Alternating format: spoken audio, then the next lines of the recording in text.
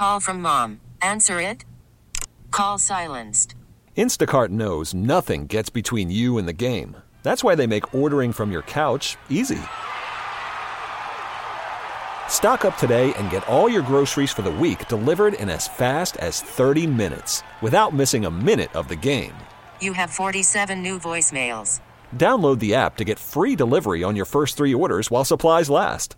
Minimum $10 per order. Additional terms apply.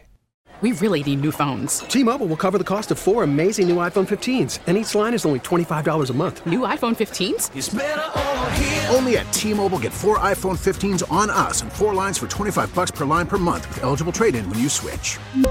Minimum of 4 lines for $25 per line per month with autopay discount using debit or bank account. $5 more per line without autopay, plus taxes and fees. Phone fee at 24 monthly bill credits for well-qualified customers. Contact us before canceling account to continue bill credits or credit stop and balance on required finance agreement due. $35 per line connection charge applies. See T-Mobile.com. We get it. Attention spans just aren't what they used to be. Heads in social media and eyes on Netflix. But what do people do with their ears? Well, for one, they're listening to audio. Americans spend 4.4 hours with audio every day. Oh, and you want the proof? Well, you just sat through this ad that's now approaching 30 seconds. What could you say to a potential customer in 30 seconds? Let Odyssey put together a media plan tailor-made for your unique marketing needs. Advertise with Odyssey. Visit ads.odyssey.com. A lot to get to on today's show. And the reality is we're going to start the show a little differently because I've just had a day. And it's funny because it's beautiful outside. And the weather is beautiful outside. So I don't know if it's in the air. I don't know if it is seasonal mood disorder. I got to be honest with you guys. I had a hell of a day. And listen, we all have hell of a days. It's not that. I woke up this morning at about 5:45 to go wake up my oldest daughter.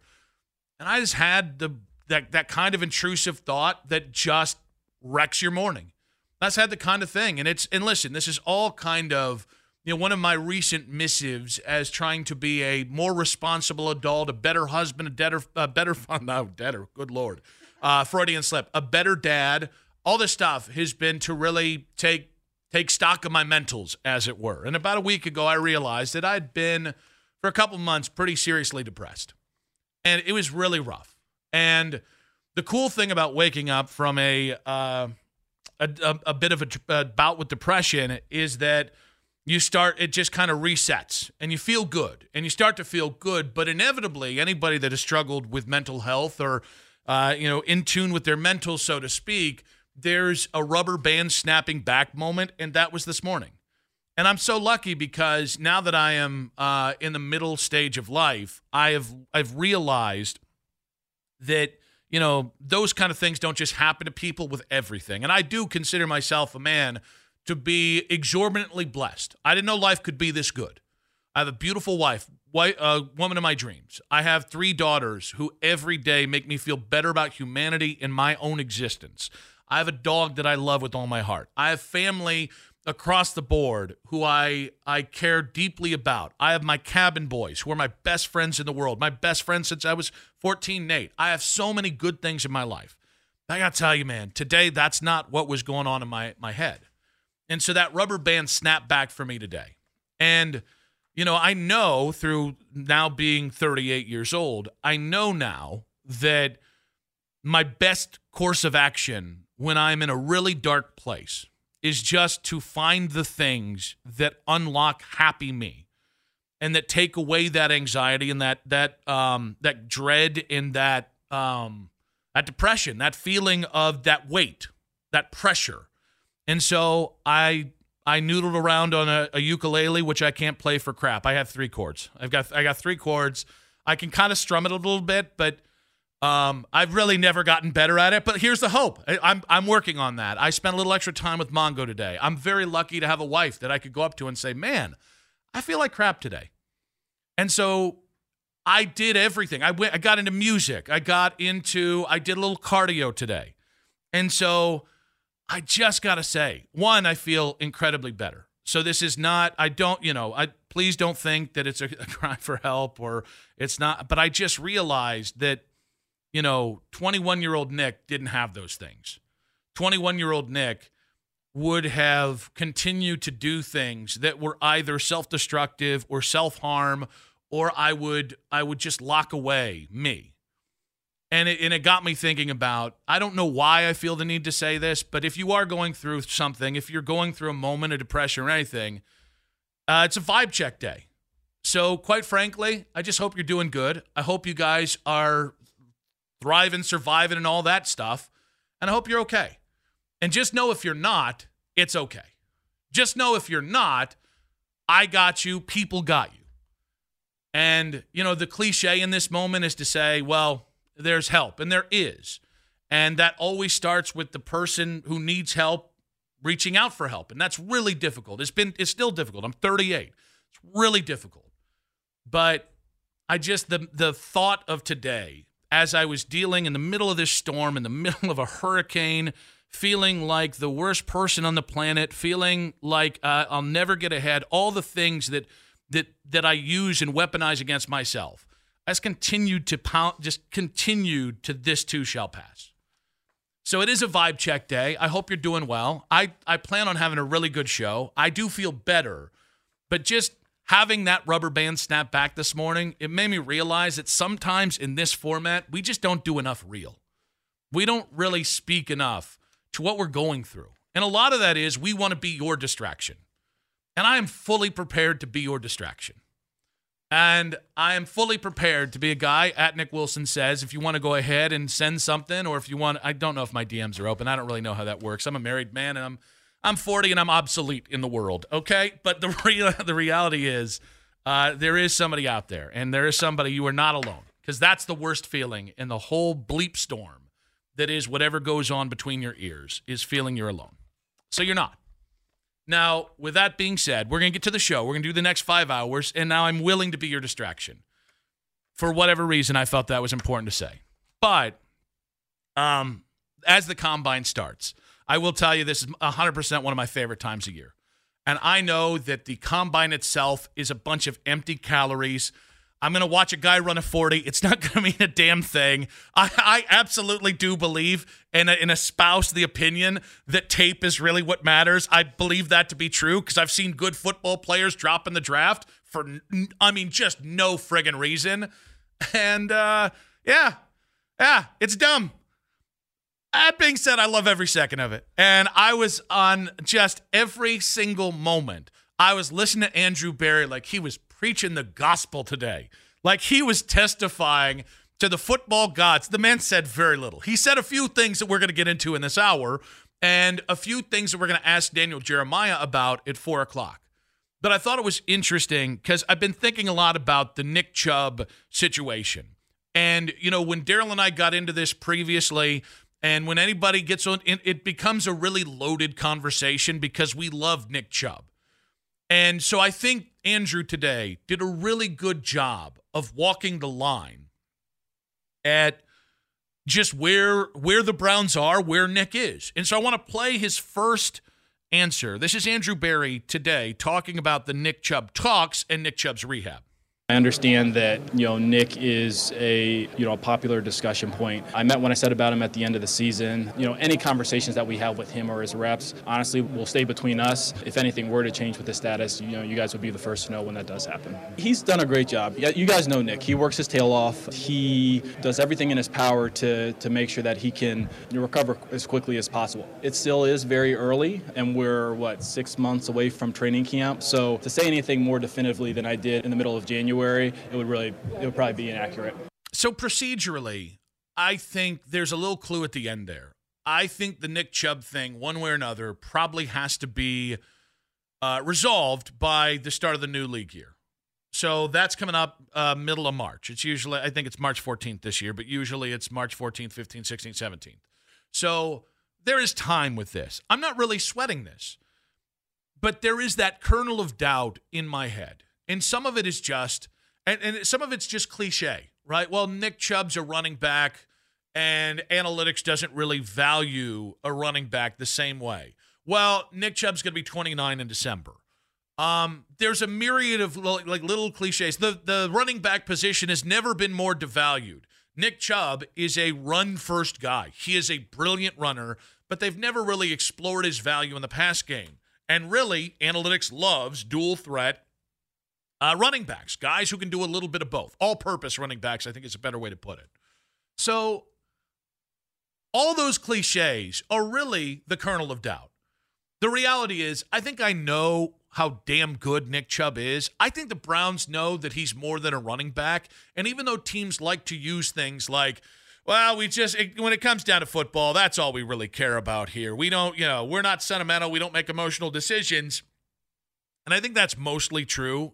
I think the Cleveland Browns are really almost to a state of paralysis. They pay attention to the messaging of their fans and what their fans say back to them.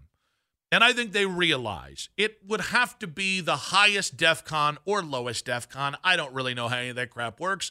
It would have to be the highest level situation to get to a point where those two parties they're not together for next year. Nick's probably not making a lot of money on the open market because he's coming off this injury, and he's probably not likely to be healthy for the full year. And from the Browns side of things, because you don't have to pay him all that money, you kind of get a player that could really overperform a contract and give you like surplus value. So there's a lot of really smart reasoning in why Nick Chubb's going to be a Cleveland Brown next year. But that 1% of doubt, right? The 4% of doubt that I might have, now I'm going to do Steiner math for you all. The 4% of doubt is cliche stuff. Generic analytics, hates running backs, all that kind of crap. The remaining, that extra percent of doubt is simply you still are talking about a player who is a prideful guy, who has an agent, who might have their own agenda, who might have their own concerns about Nick Chubb going forward, maybe something like the offense he sets in. And so I am as confident as I can be that Nick Chubb is going to be on the Cleveland Browns. But I realize that my biggest fear, and I think it's Browns fans' biggest fear, is not just, is the contract situation going to get in the way of that relationship? It's not just losing Nick Chubb. I think it's equal parts moving on from Nick Chubb to the unknown, meaning moving on from Nick Chubb for Jerome Ford. And I really like Jerome, probably more than most. I think he was incredibly productive last year, and that's as his first real exposure on the field, because 2 years ago he was kind of blocked by Kareem, and we didn't see a lot of Jerome in meaningful action. So the guy, I think, had 1,100 combined yards last year, something like that. I know he went over 1,000 yards in total. So I'm pretty plucky about what Jerome can do.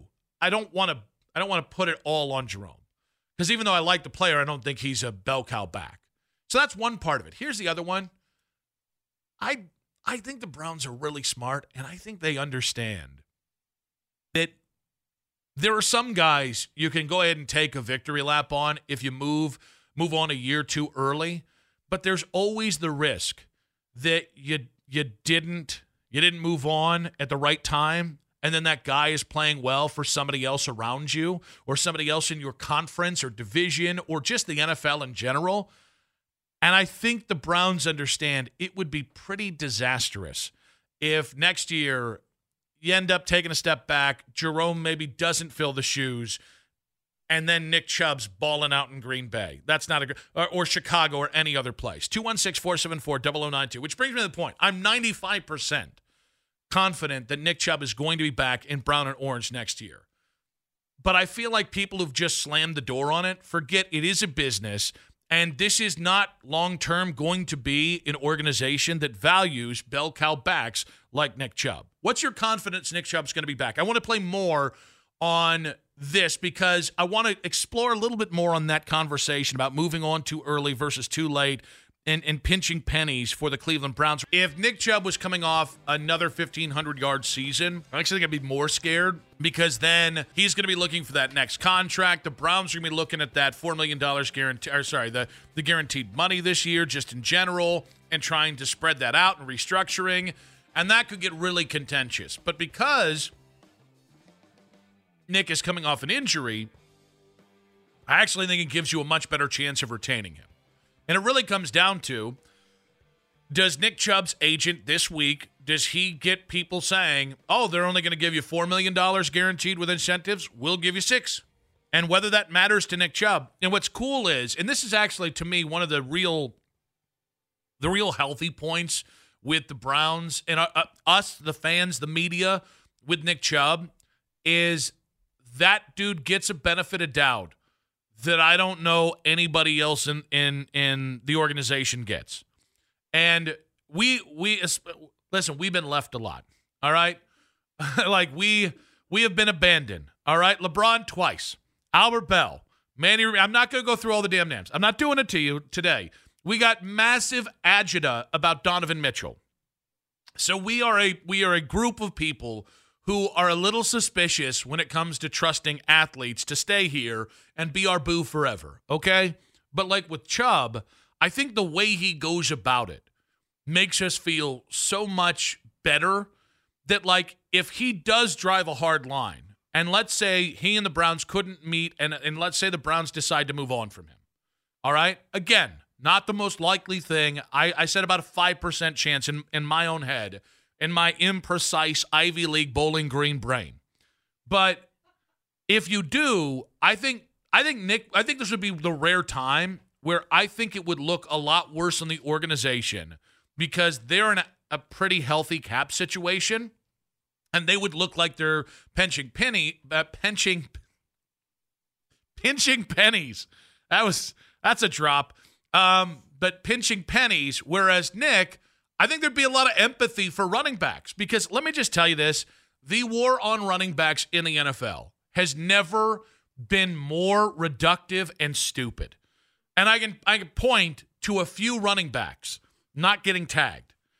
Josh Jacobs, I'm not really hot on Josh Jacobs not being tagged, but like that's a guy who I think has been so underused for most of his misutilized. I don't even know if that's poorly utilized. Words are my friend, but poorly utilized. That's a guy who, if he goes in that second contract to the right spot, I think Josh Jacobs could be one of those rare running backs in a second contract that you can build your team around and that you can have a significant amount of success. Probably going to need to be in the NFC because the AFC is just so stocked with potential franchise quarterbacks. But again, Josh Jacobs probably should have been franchise tagged. 15 years ago, Josh Jacobs was franchise tagged. The most ridiculous one to me is Saquon Barkley. Like Saquon Barkley, and I get the discourse between Saquon and the Giants has not been good. Last year it was a huge talking point, and he was a big part of the conversation where apparently he and Nick Chubb and some of the other running backs got a big conference call to talk about what they could do. The problem is they just signed the CBA, so good luck with that. But, like, I don't know how the Giants – because to me, like, I'm cool with theories. I'm cool with generalizations. Yeah, you know, the league average replacement running back versus the 13th best running back in the NFL. That's probably not that huge of a discrepancy, right? Saquon Barkley is legitimately one of the 8 most talented running backs in the NFL. And Nick Chubb is one of the 8 most talented running backs and dominant running backs in the NFL. I don't know how you let running backs go like that and hit the open market. And again, that's all I'm saying is happening with Chubb, but the fact that Saquon Barkley is potentially going to hit free agency here in mid-March, and everybody's, oh, well, the Giants intend to re-sign him. I intend to do a lot of things I don't end up doing. Teams all the time. I mean, what was the Mary Kay report yesterday? Listen, we'd love to have Joe Flacco back and Zadarius Smith back, but they're going to go explore their potential there in March. But, you know, we're going to leave the door open. So the Browns hypothetically intend to welcome those guys back at their price. But the Saquon Barkley thing, I can't fathom a league where an elite running back, the most dangerous weapon, look at what San Francisco did with a healthy McCaffrey this year. The guy was 160 total yard type performance in the Super Bowl. The guy was the reason why San Francisco was able to steal time of possession and play keep away from Pat Mahomes for the first half of that game. And not going back to that guy is probably why Kyle Shanahan lost his second Super Bowl to Pat Mahomes in about 4 years. So the reason I'm bringing up Saquon is I want to tie this together with what we were talking about in that first segment. I think if you told most Browns fans, hey, we just can't reach agreement with Nick, we're not sure how healthy he's going to be next year, his agent feels like he's going to have a better market than what we had in mind for him. I would look at that and I would go, okay, I don't love that because I don't love going from Nick Chubb to Jerome Ford. I don't love going from Nick Chubb to Pierre Strong. I like both those backs. Nick Chubb's the move the needle kind of guy. Now, if you said, all right, we're going to go from Nick Chubb to Saquon Barkley, and the reason why I bring that up is one of my best friends was just kind of sent out like, hey, should the Browns go after Saquon Barkley?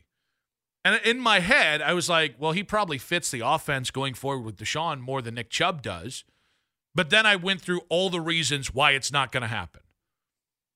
And so it's the Browns are in this precarious situation where I don't know anything could soften the blow of letting Nick Chubb go for nothing, right? Meaning you're going to go from Nick Chubb to Jerome Ford. I don't even know going from Nick Chubb to Saquon Barkley would completely eliminate the blow.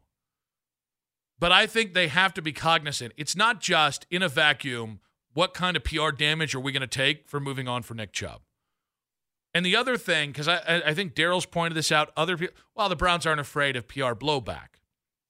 Yeah, there's a difference in adding a player like Deshaun with all the accusations, all the stuff that he was going through when they traded for him, hoping that his play on the field would go ahead and basically make people forget about the bad stuff. There's a difference between that and letting a beloved symbol, well, the guy who I think Nick Chubb took over for Joe. I think Joe was the symbol of Cleveland football at every moment, right? He was the weather vane. You just look up for Joe. Where's Joe? All right, he's pointing that direction. I'm with Joe. And the Browns, now this is a generic thing, and the Browns took advantage of that. There were a lot of years, and I'm not talking about the Haslam Browns. There were a lot of years where they just fell back. Well, we're going to throw Joe out there. He's going to talk about this idiot head coach we just hired, and that's going to buy us time. And I think Nick Chubb is taken over for Joe. I think Joe perfectly encapsulated everything Browns fans in this blue-collar town wanted the Browns to be, and I think that's now Nick. So I thought it was interesting. We played Andrew Berry in that first segment, talking about Nick Chubb's talk, the contract talks for that, the rehab conversation. I thought it was really interesting to hear Andrew Berry talk about the run game without Nick Chubb after Nick Chubb got hurt last year. We were pleased with how the run game turned out throughout the year. Obviously, Nick's, 1 in a million, and maybe he's 1 in a billion, actually. And so we're not going to get the, consistent explosive runs that you get with the best back in football. But we also do firmly believe that the run game is predominantly predicated on the strength of the offensive line and then, the actual scheme. Obviously, when you have a difference maker like Nick and someone who can create at the level that he can truly elevate, that area of the game. But we did have to learn to run without him, and, we were able to do it, effectively enough. But obviously, Nick is a difference maker. I mean, between Jerome Ford and Kareem Hunt, they did have roughly 1,600 yards total of their backs and 18 touchdowns. And so I can see how really smart analytics people would go, that's Nick Chubb production. You got 18 touchdowns, you got 1,600 yards. Here's the problem. They weren't consistent, and it wasn't even. And at least when it came to Jerome really good at making big plays out of nothing. But from run to run, he was not consistently generating the kind of yardage you need to do to turn 1st and 10 to 3rd and short. And no matter who your quarterback is, the more 1st and 10s you turn into 3rd and short, or 1st and 10s you turn into another 1st and 10, the more you do that, the better chance your quarterback has to be consistent and sustain drives. So I don't care that Nick Chubb's production looks the same as Jerome Ford or Kareem Hunt's. Because in reality, just on surface level alone, and I know they do a bunch of deep dives, and there's, yards that result in negative or no yardage. I know that there's a lot of stats to kind of back this up. The reality is Nick Chubb is more valuable to me because Nick Chubb, behind a bad offensive line, can create yardage and get you first downs. When Nick Chubb has had multiple tackles that have been booty cheeks, Nick Chubb has ran for 1,500 yards. Before the Browns fixed the offensive line in 2018 and 2019, before 2020 when they actually were like, hey, should we get some tackles up in here? Nick Chubb was still dominating. And I think if you look at that fluctuating ability last year, all the really smart people go, well, that's because your tackles just weren't healthy. Or it could also be that one of the best runners in the game has been making up for a good offensive line, but maybe not a great offensive line. It could also be you are missing one of the most dominant running backs in the NFL. And so I think that brings us all the way back to, if you move on from Nick Chubb, I think the Browns have earned the right to make a move to show you that there's logic there. But if all this is the difference between $4 million guaranteed and $8 million guaranteed, get out of your damn way. I know we're supposed to be, objective. Hey, one player's not more important than the other. It's positional value.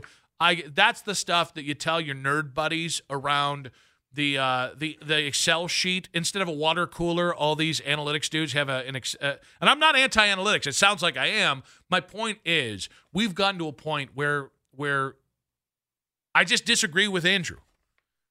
Andrew's, and again, brilliant football guy. To a degree, I do think that the offensive line, when your offensive line is Jerome Ford, or when your running backs are Jerome Ford and Pierre Strong Jr., I think that the offensive line matters more than the running back. But when you can have a Nick Chubb, a Saquon Barkley, I'm a little leery about putting Josh Jacobs there, but I'll put Josh Jacobs there. When you can have a guy whose success isn't predicated on the offensive line, that's worth more than the franchise tag. That's worth more than, well, but he's got an injury. Well, but he's going to be 29. Well, but he's this, that, and the other. He might not be there for 16 games. Might not be there for 17 games. I get you. And I'm sure there are 17 people right now with their calculators out, with their spreadsheets, and they are just fuming mad because I don't have the proper outlook on running back. It's okay. You can be wrong, even if the math looks right. We did just hear some of the sidebar from Andrew Berry, and there was the podium Andrew Berry, and then there was the sidebar Andrew Berry, and I want to get into, he had a take, or he was asked a question, rather, about whether the defensive tackle spot or wide receiver spot is more important, and so we're going to get to that in just 1 second here, but I got to say, I think, if you ask me right now, what's more important, getting just under elite, like a really good starter, but not necessarily an elite player at defensive tackle, or a really good player, but maybe not an elite player at wide receiver, right now I'd probably say defensive tackle. But here was Andrew Berry during the sidebar. Defensive tackle or wide receiver, which is the greater need? All the above. All the above. Andrew, good try though. I appreciate it. And there's a little non-answer there. I wonder if the Browns aren't being that forthcoming when it comes to, because I thought Andrew in that same thing did a great job at talking about resource allocation and how the offensive line is always going to be part of that resource. They're always going to use their resources in that area. Right? When you start to divvy out, all right, 25%, 25%, 15%, when you start kind of stacking positional importance, whether it's draft picks, whether it's money, whether it's any kind of other thought process, whether it's developmental, whatever, the offensive line is going to be one of their more important areas. And I like to hear that, by the way, because I think once you have a really nice quarterback, and hopefully Deshaun can be that and can be healthy here, I think the best thing you can have for a upper echelon quarterback is an elite offensive line and elite defensive line. Because an elite quarterback can get by with goodish weapons, right? I mean, honestly, Pat Mahomes, and he is one of one, so I'm not expecting this from Deshaun. Pat Mahomes took 5 wide receivers who were anywhere from caca to, they belong in the NFL. I think Rashee Rice will be a nice player in the future, but look at what he did. Pat elevated. Even look at the stats of Travis Kelce before Pat Mahomes got there. He helped take Kelce to not a completely different, but to that next level of production. So I thought that was interesting. You did hear him talk about. Worried about letting someone else pick out the perfect avocado for your perfect impress them on the third date guacamole? Well, good thing Instacart shoppers are as picky as you are. They find ripe avocados like it's their guac on the line. They are milk expiration date detectives. They bag eggs like the 12 precious pieces of cargo they are. So let Instacart shoppers overthink your groceries so that you can overthink what you'll wear on that third date. Download the Instacart app to get free delivery on your first 3 orders while supplies last. Minimum $10 per order. Additional terms apply. We really need new phones. T-Mobile will cover the cost of 4 amazing new iPhone 15s, and each line is only $25 a month. New iPhone 15s? It's better over here. Only at T-Mobile, get 4 iPhone 15s on us and 4 lines for $25 per line per month with eligible trade-in when you switch. Minimum of 4 lines for $25 per line per month with autopay discount using debit or bank account. $5 more per line without autopay, plus taxes and fees. Phone fee at 24 monthly bill credits for well-qualified customers. Contact us before canceling account to continue bill credits or credit stop and balance on required finance agreement due. $35 per line connection charge applies. See T-Mobile.com. After the end of a good fight, you deserve an ice-cold reward.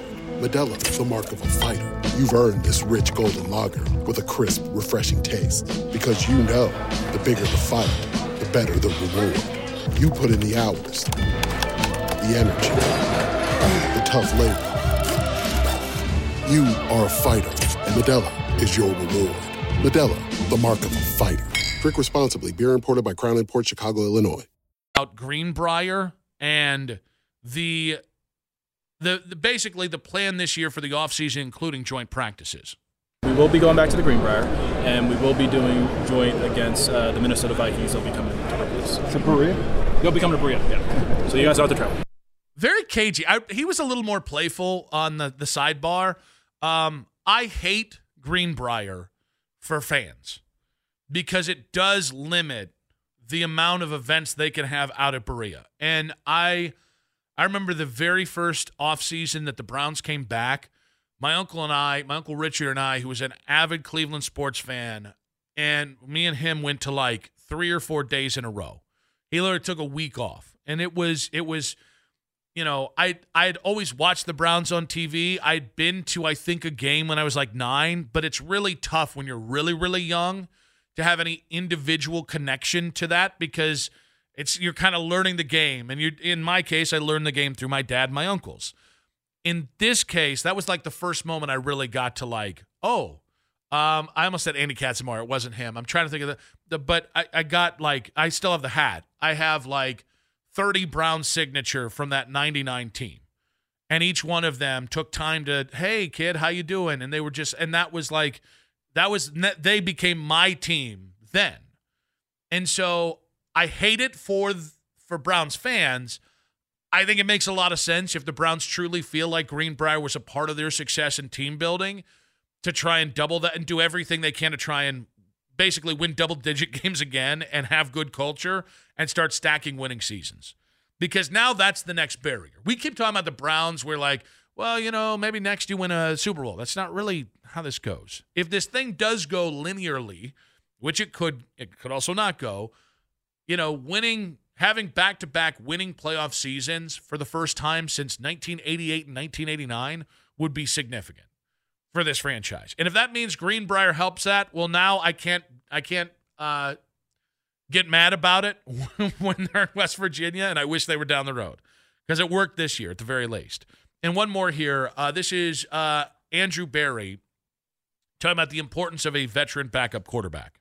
Quarterback will always be a high priority for us, like from 1 to 3. What that room looks like as we get into the summer, that I'm not sure yet. It'll largely just depend on who's available and at what cost. We'll get to the specifics here at some point. I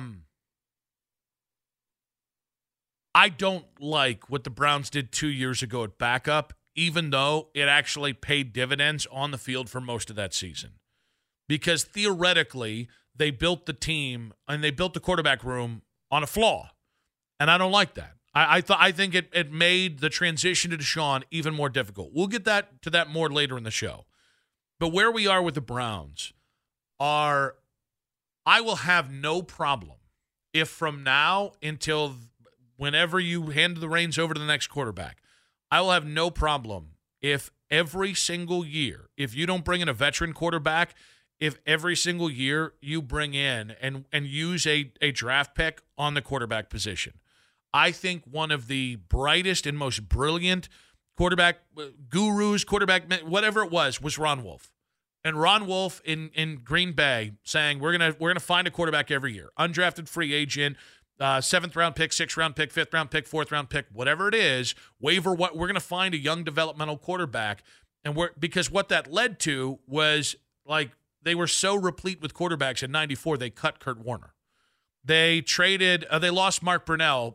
They traded Mark Brunell to the Jags in I think '95 for a couple of picks. They traded Matt Hasselbeck for a first-round pick.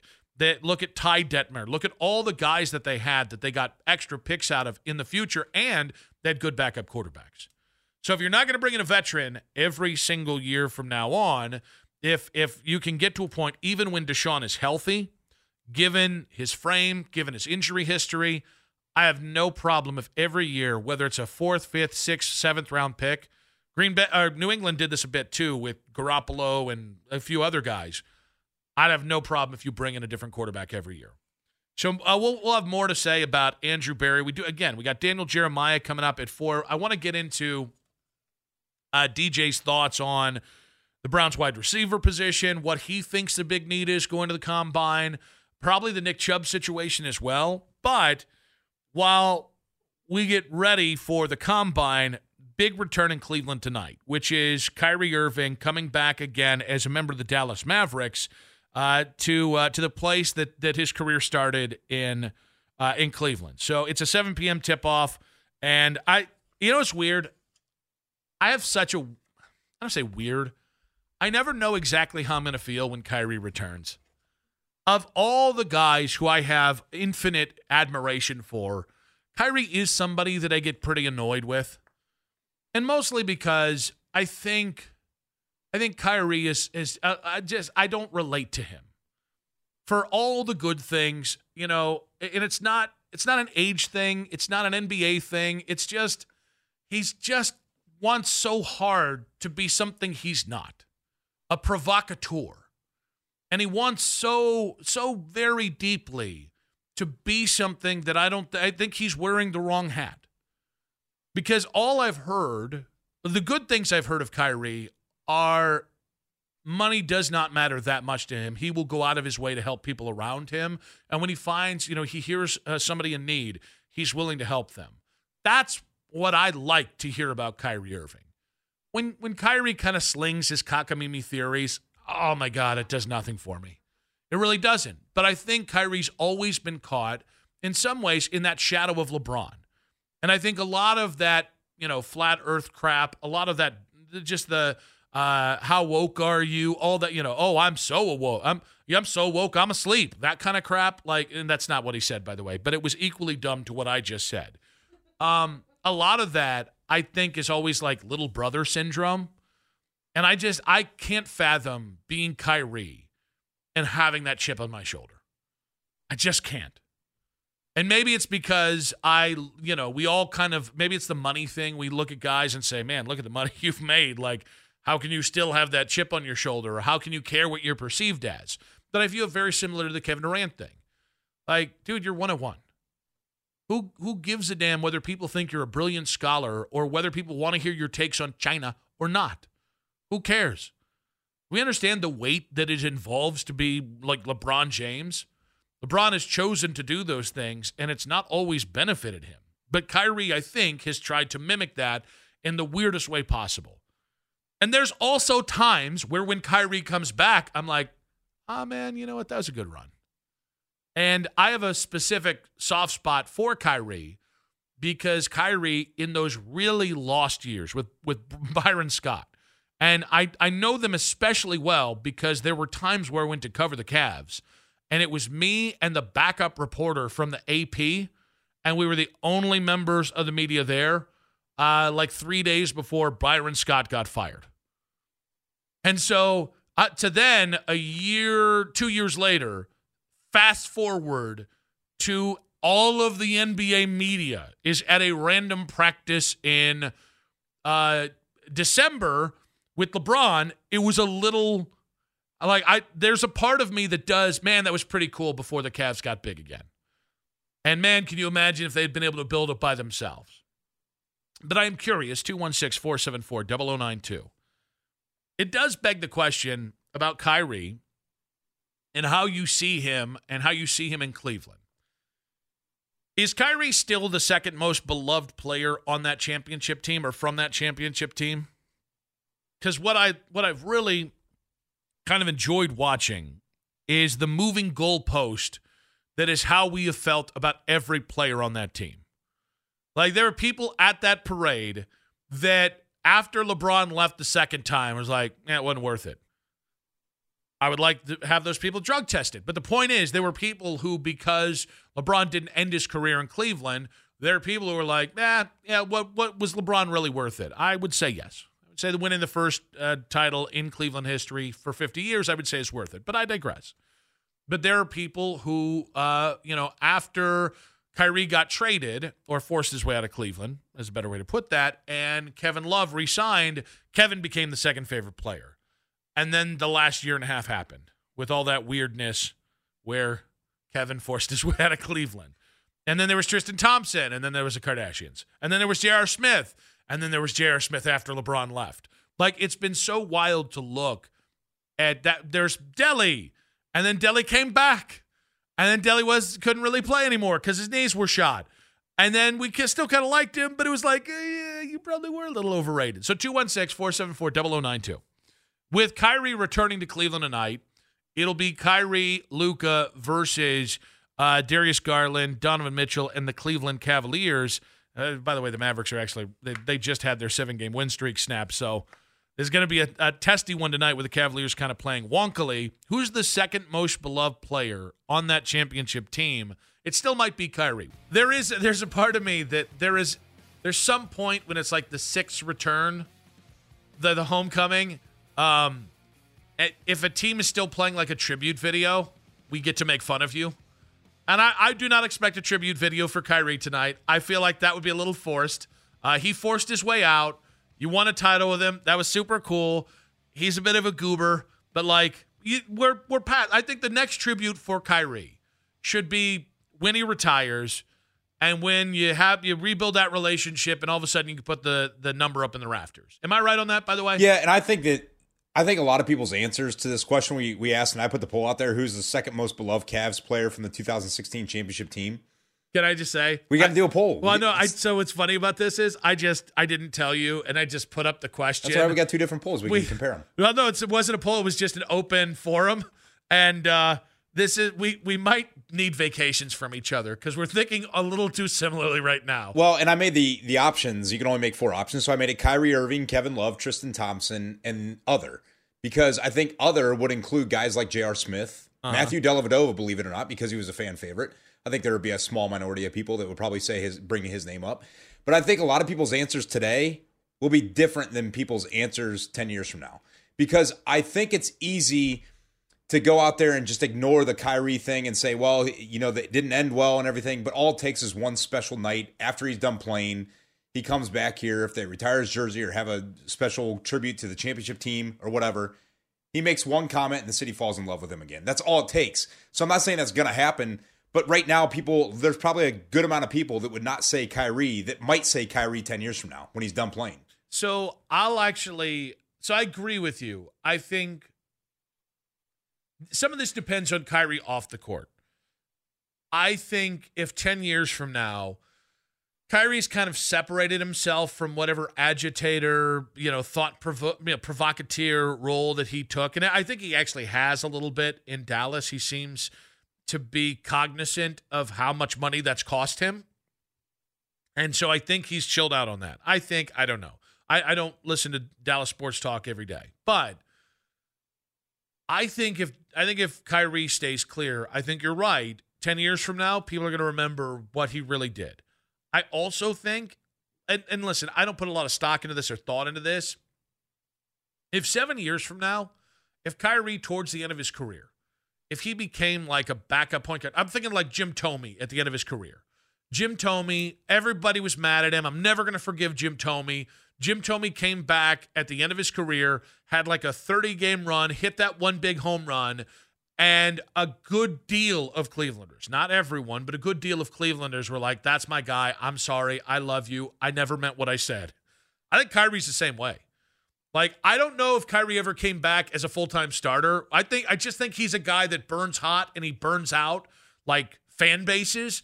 But I think if one day, 8 years from now, at the end of his career, Kyrie came back and was part of a really good team like Matthew Dellavedova as a backup quarterback, if he ever had that inclination, or maybe he was like the face of like the first year of a rebuilding team at the end of his career, I also think that, though, I think those are the kind of roadmaps to get people to remember not just how crucial, but how really, truly beloved Kyrie was in town. Yeah, not only that, but I think over the last few years, there's been rumors about Kyrie and LeBron maybe teaming back up and LeBron trying to recruit him to LA or whatever.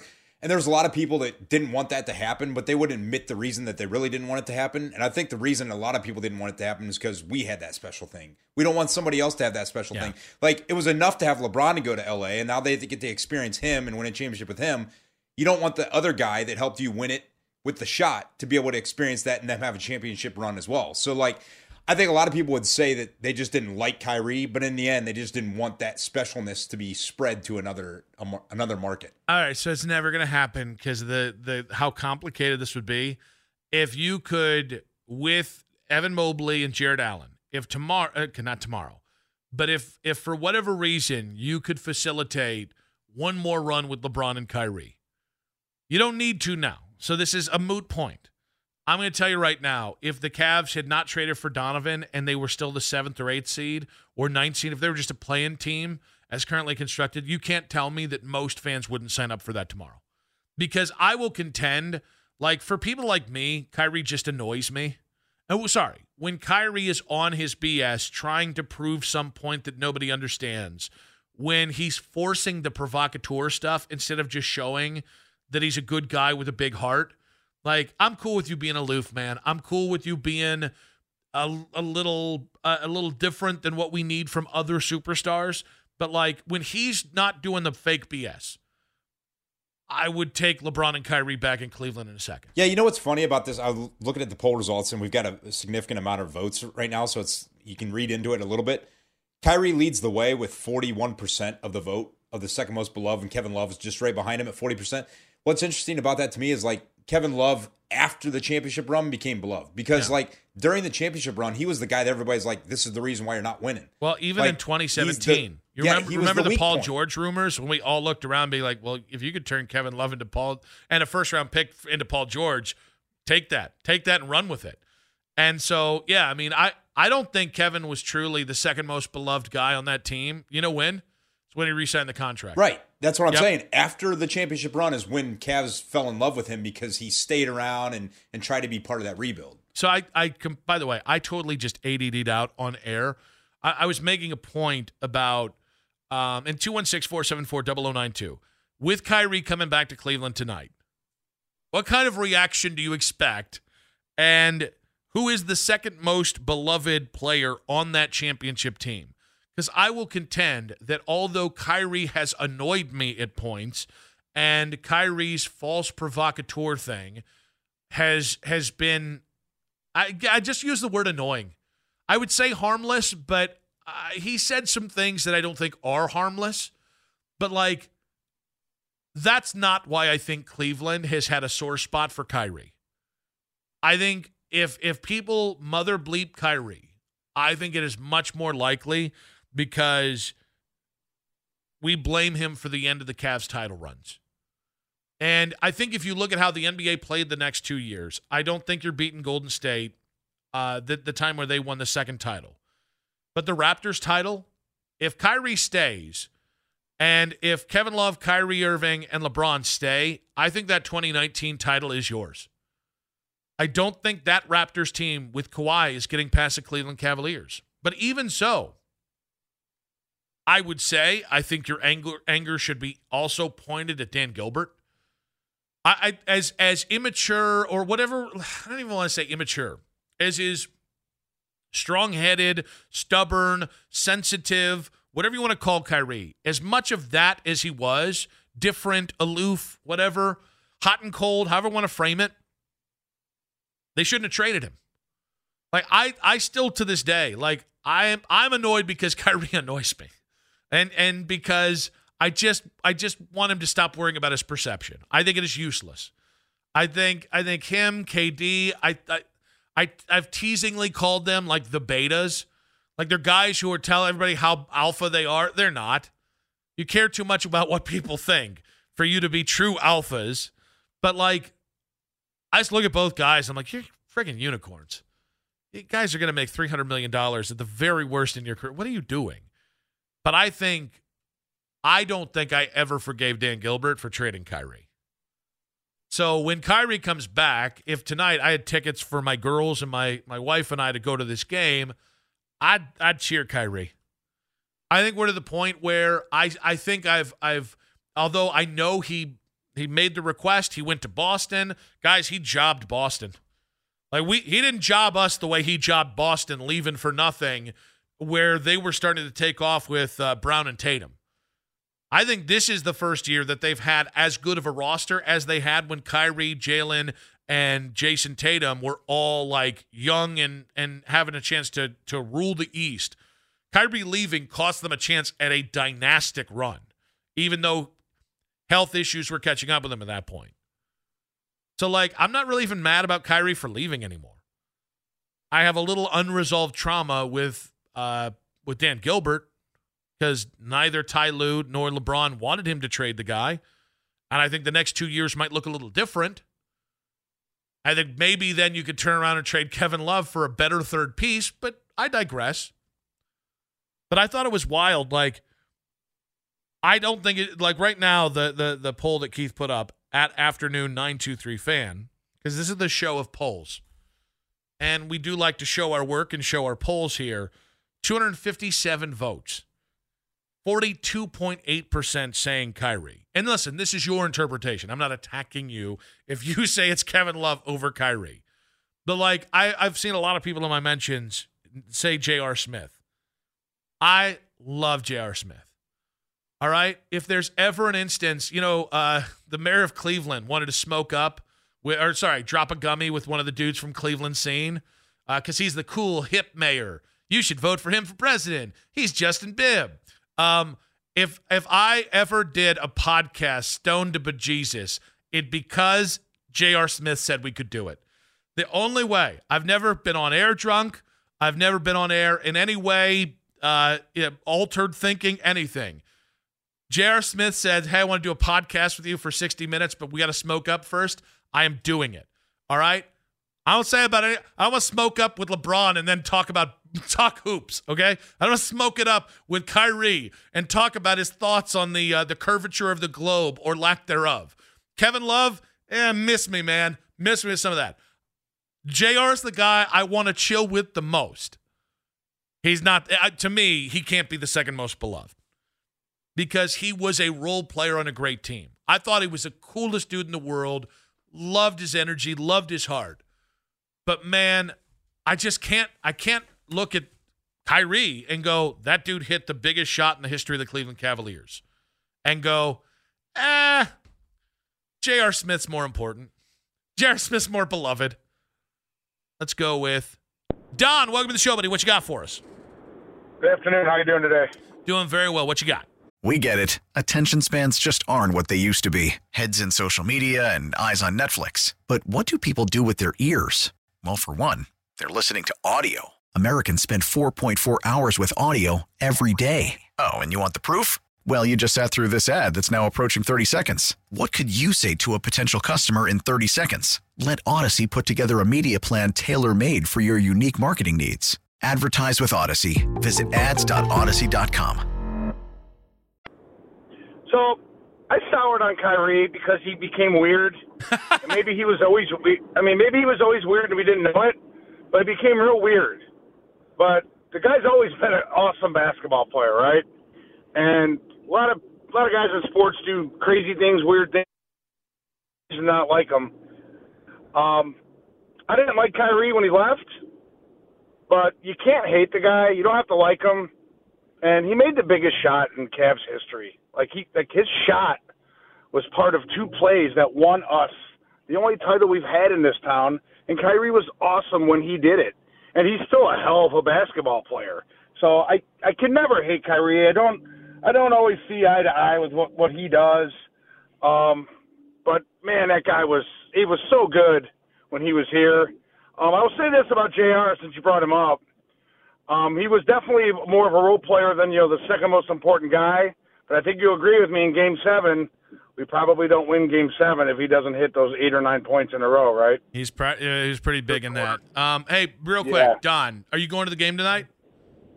I am not. I actually have not been to a Cavs game all year. Okay, if you were going tonight, would you cheer Kyrie, boo Kyrie, or have no reaction? I would. You have to cheer. He made the biggest shot. I mean, I would clap, cheer, be done with it. Don, we appreciate you, buddy. 216-474-0092. I actually think all three guys, the three main guys on the team, like if Richard Jefferson was still playing, RJ would get cheers tonight. There's no compunction about how that ended. If J.R. Smith was just randomly, everybody would cheer. Deli, shown on the Jumbotron, going to get cheers. I don't know how many cheers versus jeers LeBron would get on any given night coming back to Cleveland. Same thing for Kevin Love right now, and same thing for Kyrie. That's not a negative. I really don't know.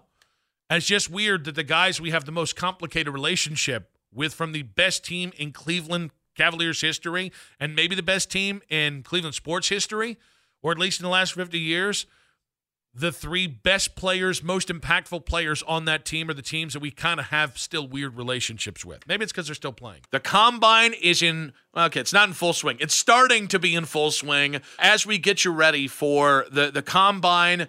The Browns having a pick in the 50s there. There's no better guest to bring on and talk about the Browns, the Combine, and guys that could be the next man up in Berea. And to do so, we're going to head out to the North Olmsted Chrysler Jeep Dodge Ram hotline. We welcome on Daniel Jeremiah of the NFL Network, lead draft analyst, and you can follow him on Twitter and Instagram at MoveTheSticks. NFL Network providing live coverage of the 2024 NFL Scouting Combine Thursday through Sunday. Coverage starts at 3 p.m. Eastern on Thursday and Friday, 1 p.m. on Saturday and Sunday. Daniel, welcome to the show. Hey, it's great to be with you. So we have not played the audio yet, but I got to tell you, your story about Ozzie Newsome on the Kevin Clark podcast about finding out who the real leader is in that Michigan draft was one of the funniest and also coolest stories you've shared. So just continue killing that. I was only around Ozzie for 4 years, but definitely packed a lot of learning into that time because you don't have the success he's had in literally everything he's ever done without having wisdom. So hopefully able to take some of those stories and learn something from him over those years.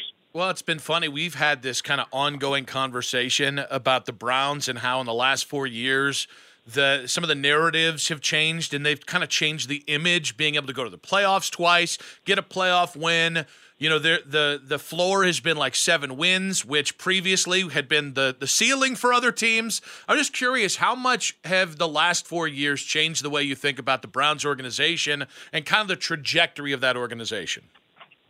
Well, there just seems to be stability, like that's something that's been lacking and missing there for a couple decades. So it's so much easier in this league when you have a stable foundation and you can start stacking and building, when you're constantly, building and then tearing down and then rebuilding and then tearing down. It's just, you can't get any momentum. And it feels like they're kind of on solid footing right now. I love, what they did bringing Jim Schwartz in, and I think that kind of stabilized that side of the ball. Stefanski is just a steady hand at the helm. So I think they've done a nice job. Andrew Berry's done a nice job as well. I'm asking this in a place of like good mental sound clarity, asking this because I think Andrew Berry is coming off one of his better drafts that he had. Find a guy like DeJuan Jones in the 4th round who immediately steps in as a player. But it's been funny to watch the 4 Andrew Berry drafts. They have been really great at drafting corners. They've struggled a bit at finding difference makers on the defensive line and wide receiver. How do you, as an organization, when you're, okay, we're really good over here, but man, we've had some misses in this category. What changes do you make to kind of maybe get better at some of your blind spots in the drafting, or maybe not blind spots, but a place where you've struggled to identify the right players and difference makers in the draft?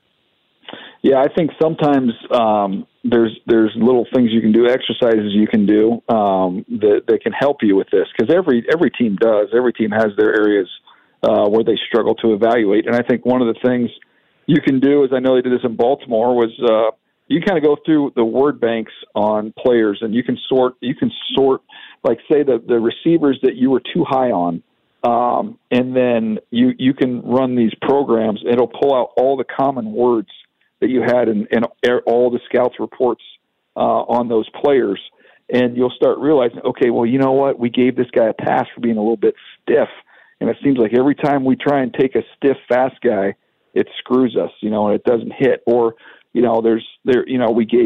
we didn't give enough credence to this player having polish, and this polished player, even though he didn't maybe test as well, but this polished player has transitioned really well to the NFL. So you're constantly self-evaluating, and guys you got right and guys you got wrong. And then the other thing you can do is you'll look at teams that have scouted those positions well, and look through their history and what those guys have in common for the guys they've picked, where they came from, how they were coached, their mental stamina, everything. You can look at all that stuff. And try and figure out how you can course correct, because just because you've struggled in the past doesn't mean you can't figure it out and get it right moving forward. Daniel Jeremiah of the NFL Network on the North Olmsted Chrysler Jeep Dodge Ram hotline. So moving to the Browns moving forward, what do you see as their biggest need in the area of concern heading into this combine? Well, I mean, to me, you look at, defensively they're in such a good spot, but I still would love to have another edge rusher. That would be in the mix for me. I think you talked about the wide receiver position, continuing to look and address that. Now, this is a third down offense that needs to get better.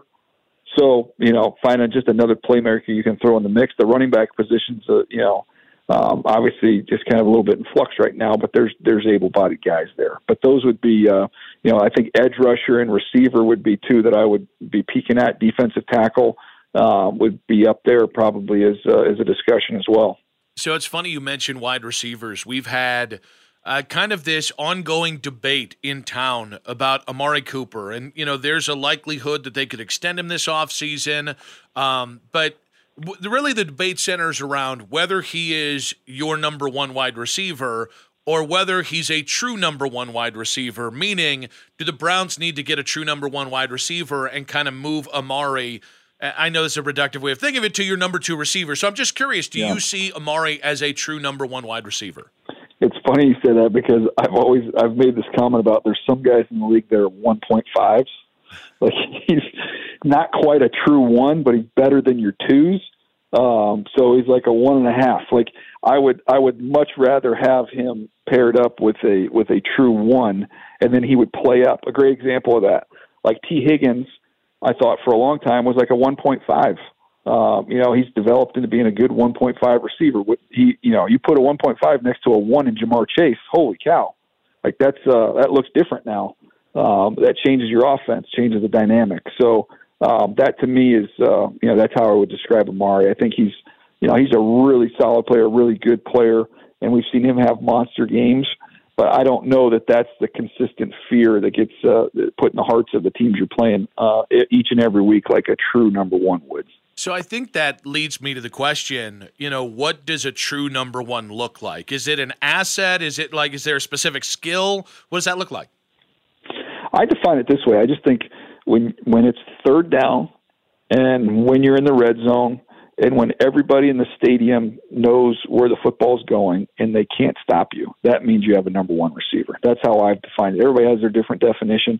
But I think, third down, you're third down in the middle of the field, you're down the red zone, everybody on defense, everybody on offense, everybody in the stadium knows where you're going to go with it, and you can't do a darn thing about it. That to me is that's a one. Daniel Jeremiah, the NFL Network on the North Olmsted Chrysler Jeep Dodge Ram hotline. You did mention edge rusher. You mentioned that defensive line. And it's been interesting to look at the road splits from last year. And this team was definitively locked down airtight, unbeatable almost at home last year. And then they went on the road, as we saw in the Houston game, and man, they could really get skunked. And we're looking for any working theory here on what goes into maybe a defense that is beyond elite at home and then goes out on the road and is susceptible to getting 30, 35 points, 400, 500 yards put up on it. Well, I mean, I don't have an answer for you on that one. That's a tricky one. I would say, sometimes just from a pass rush standpoint, it's easier to rush at home than it is on the road, just with noise and things. But, I think that front can take a lot of pressure off the back end, and when they aren't able to get home, then I think you get exposed a little bit. So, there's no true reason for it. But I do think that is a defense with Jim Schwartz that is that jet front, that attacking front that they run. That defense needs that front to get home. Daniel, looking to the Nick Chubb situation here, so much of this conversation about the Browns, and I do want to get into more guys in the combine, by the way. I'm not just going to hammer you about all the stuff we talk about every day, but this conversation about building the offense, building more of a spread-based offense around Deshaun. And we know that Deshaun, in more of the Kevin Stefanski offense, has struggled under center and has not looked elite. And now the question becomes, can Nick Chubb excel in more of a spread-out offense like Deshaun succeeded in to the ridiculous degree in Houston? You think Nick Chubb can still be Nick Chubb in a different offense? I think he could, provided he's healthy, and how he comes back from this thing. But, he's probably ideally suited under center, downhill run game. But, I wouldn't limit him to that. At Georgia, you saw him do a lot of that stuff. So to me, I think he'd be fine there. It may not be his perfect fit or his choice or his preference, but I think provided he's healthy, I would personally, I'd worry a lot more about making my quarterback comfortable than my running back when it's all said and done. And they've got to get him out there and get Deshaun rolling. So I would like to see him do that. DJ, one of the stories that incurred a lot of rabble-rousing was Marvin Harrison Jr. Skipping the combine, skipping the pre-combine kind of workouts to get you good at those tests that they kind of put out there at the combine. Is this a big deal, little deal, or no deal at all? Well, I think it's a card that he's playing, and I think people are, have opinions on it. Everybody's like, oh, this is going to be copycat going in the future. Everybody's going to do this. Like, nah, he's one of the few guys who has the card to play. In terms of the production, the pedigree, how long he's been on the scene. The guy went through the pro day at Ohio State last year running routes with CJ. So we've already really seen him kind of have a pro day. There's going to be guys, there's going to be a select few guys that are going to make this decision every year going forward at different positions that have kind of somewhat earned the right, I guess you could say, based off their accomplishments and the time that we've had to see them. And look, all more power to him. You don't want to do that. He's well within his right. It's not going to impact him at all. But I don't think some people are overreacting, thinking this is going to become the norm. I don't really see that. DJ, the other big story, obviously, teams atop the draft needing a quarterback. The big name this year: Caleb Williams, Drake May, J.J. McCarthy, Jaden Daniels. And for the first time in a really long time, I'm not really in love with the quarterback class. I'm a little concerned about each one of these guys. Do you think this is a good year to need a quarterback and have a top 3 pick with a chance to draft one of the best quarterbacks in this draft? I do. I think there's no such thing as a perfect prospect. I mean, there's going to be holes in these guys each and every year. I do find it funny, though, because now that Cleveland has, even though Deshaun hadn't played as well as you'd hope, they have their starter. This is a truism that I've learned in scouting over the years and talking to teams. It's amazing how the teams that have the quarterbacks are way more picky and are more critical than the teams that don't have quarterbacks who tend to be a lot more forgiving and offer a lot of grace and forgive a lot of sins. When you don't have one of these guys, you'll see the best in them. When you do have one, you can be a little more open and honest and say, hey, this is a little legitimate concern with these guys, right? I'm not crazy. But it colors your thinking for sure. Daniel, is Caleb Williams QB1 because we decided it 2 years ago? Or is it, when all is said and done, is he still going to be the deserving QB1, the first guy off the board?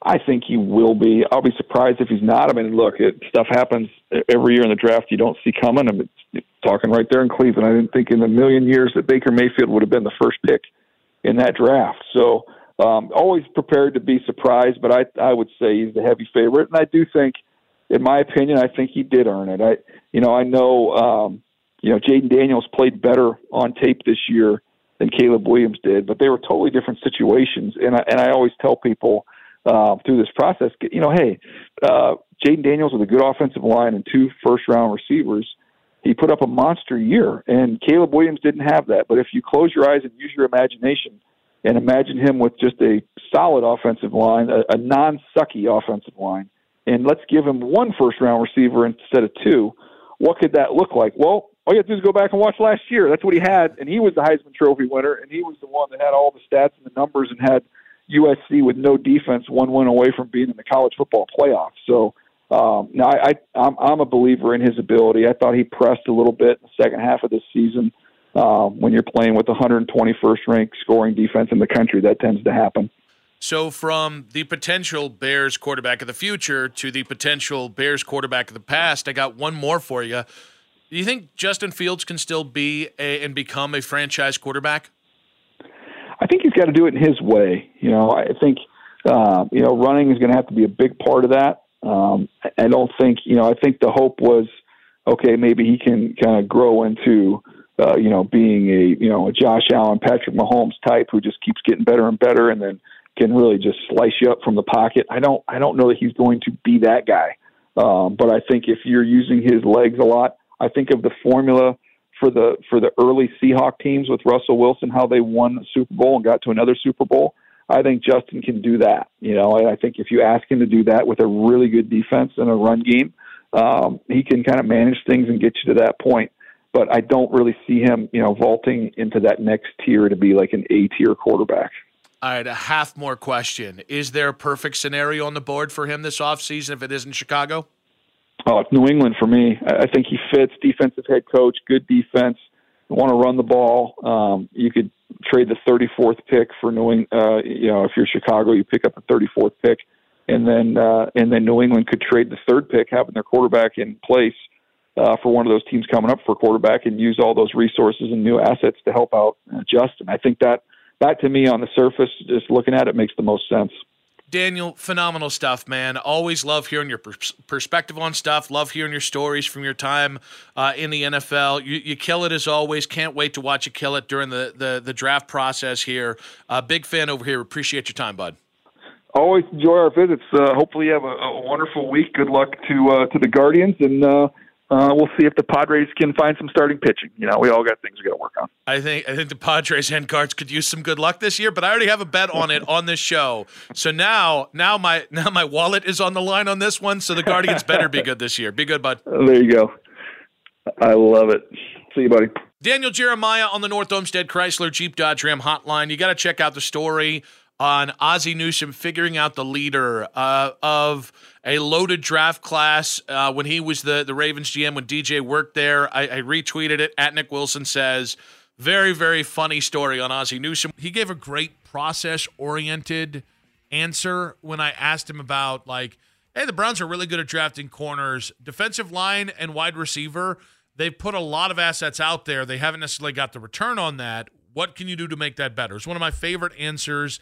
It's kind of a deep cut, right? So it's not Ramble On. It's not Stairway to Heaven.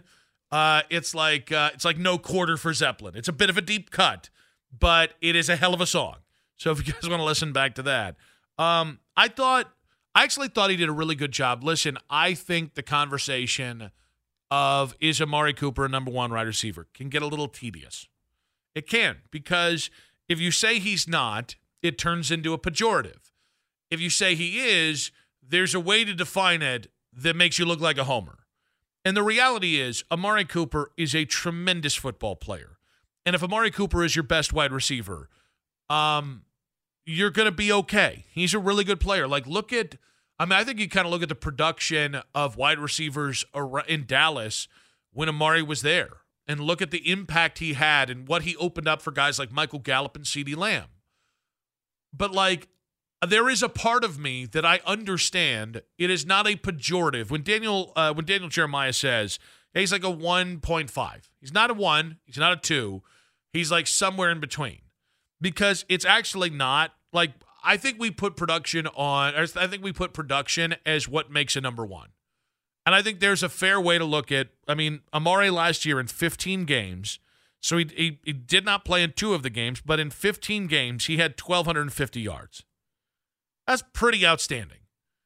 That is about 83 yards per game. And obviously some of that, the 250-yard game or the 200-whatever game was fantastic. The touchdowns, like I think he had like 5 touchdowns. Those are the kind of things that kind of hold people back or hold the perception back. I think in the reality, Amari has just played on – he hasn't been on enough really great teams. Those Dallas teams, he hasn't had his playoff moment yet. So there's a part of me that thinks if you call Amari Cooper a 1.5 instead of a true number 1 wide receiver, in some ways you're discrediting him. It's not a pejorative, but you're maybe not looking at the true value of Amari Cooper. But I think his definition there I thought was really interesting. And I do think number 1 receiver versus not a number 1 receiver can be used to slam guys. He made the comparison to T. Higgins. So I actually think the brilliance of this, and I do think if T. Higgins is tagged and traded, I think you're going to see T. Higgins overpaid. I think if T. Higgins tomorrow hit the open market, he'd be paid like a number 1 receiver, and you would get 3 years down the road and say, well, is he really a number 1 receiver? I think he can be, but I don't know for certain. I think Amari's problem is Amari's been paid like a number 1 receiver in Dallas and in with the Raiders. And I think then there gets to be a point where you're like, well, he's really, really good, but maybe he's not worth what we're paying him. I think that's something you have to avoid if you're the Cleveland Browns. Because in a year's time, you don't want to be trading a really quality, high-level, consistently productive 1.5 receiver because you're paying him like a true number 1 receiver. But I think as the Browns go forward, I think there's a difference between is Amari a true number 1? And it's like that old senator who was asked to define pornography, and he said, I'll know it when I see it. Like, I think that's what a true number 1 wide receiver is. Like Jamar Chase. You watch Jamar Chase. That is 1 of 1. You watch Justin Jefferson. That is 1 of 1. If you gave me a little bit more time, I could think of 3 or 4 other guys that I think fit that bill. And what a true number 1 wide receiver is a guy like what Myles Garrett is to edge rushers. Myles Garrett is a guy, and Sean McVay said it after the Rams game, where he rolled down the window as he was rolling out and he was passing Myles, and he said, hey, thanks for keeping me up all this week as I was having nightmares trying to contain you. I don't know that is Amari, but I think there's a difference between saying, is he a true number 1 wide receiver, which honestly can be a tedious conversation, versus is he the Browns' number 1 wide receiver? Because I think you can win with Amari as your best wide receiver, as your number 1 wide receiver. Before we get to X, Y, Z, slot, any of that stuff, I think you can because he's an incredibly productive wide receiver. And I actually think we've got to the point where his moments with Deshaun and Joe Flacco this year proved he can still make plays down the field, and he can still be a guy that even though he's not a true deep threat, meaning you're not just going to put him on go routes and run him like that for most of the game like Tyreek Hill, I think Amari's so versatile. He's such a brilliant route runner. He's such a brilliant receiver. The guy still gets open downfield. So a lot of the things that a number 1 wide receiver can do, he can do. But look at the quarterbacks he's played with. He's played with Derek Carr, not an elite quarterback. Really good at points. Had like a half season before he got injured, I think in 2016 or 2017, where Derek Carr looked like an MVP candidate, like the next, oh, this guy's going to be, and people made the Tom Brady comparison because he wasn't a first-round pick and really good at processing. But like, okay, Derek Carr's a really nice quarterback. Dak Prescott, really nice quarterback. Deshaun Watson has been elite, has not been elite yet in Cleveland. Joe Flacco, really nice quarterback, not elite. Now I just realized I walked myself into is Joe Flacco elite, not elite. But look at other, he played with Jacoby Brissett. Yeah, not elite quarterback, not a starting quarterback.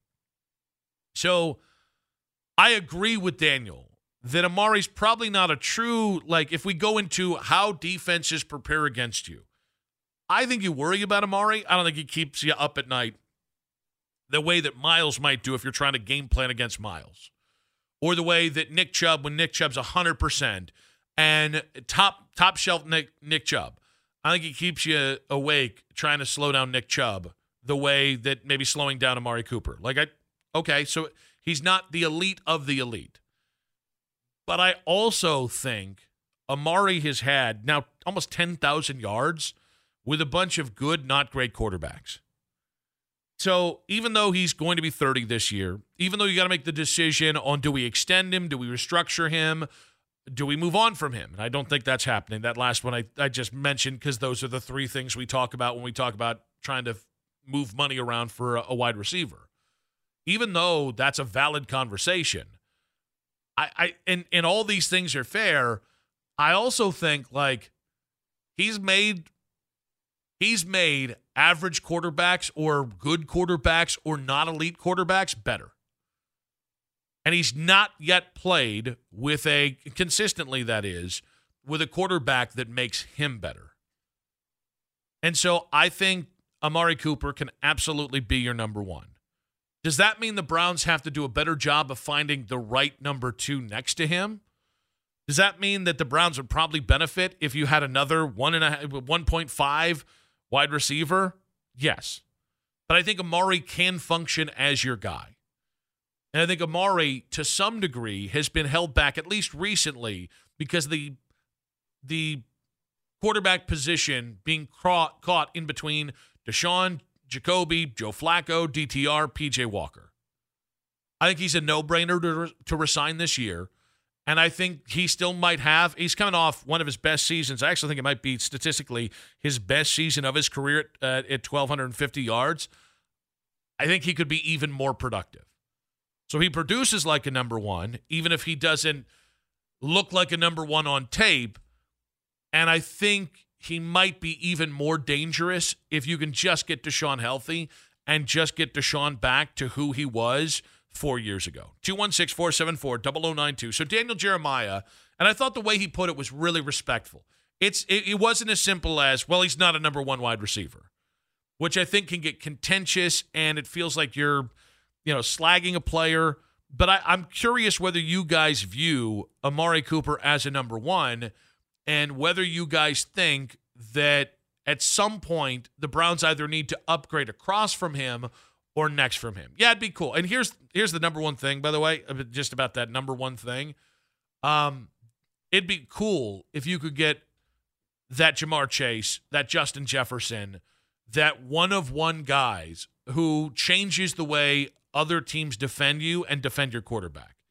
Be really cool if you could get that. There's like 8 of those guys in the NFL.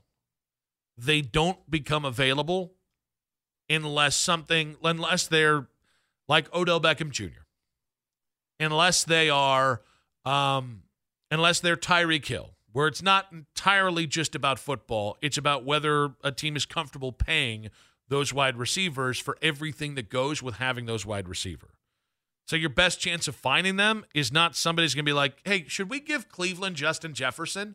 It's going to be, hey, we found this guy in the 4th round, and we think over time he can become a number one receiver and change the game for us. Josh McCown, who spent last year in Carolina, is a quarterback coach before Dave Tepper went on his latest reign of terror and fired a bunch of people, because why wouldn't you do that? He's a billionaire, and he's earned that right, and he's smarter than you.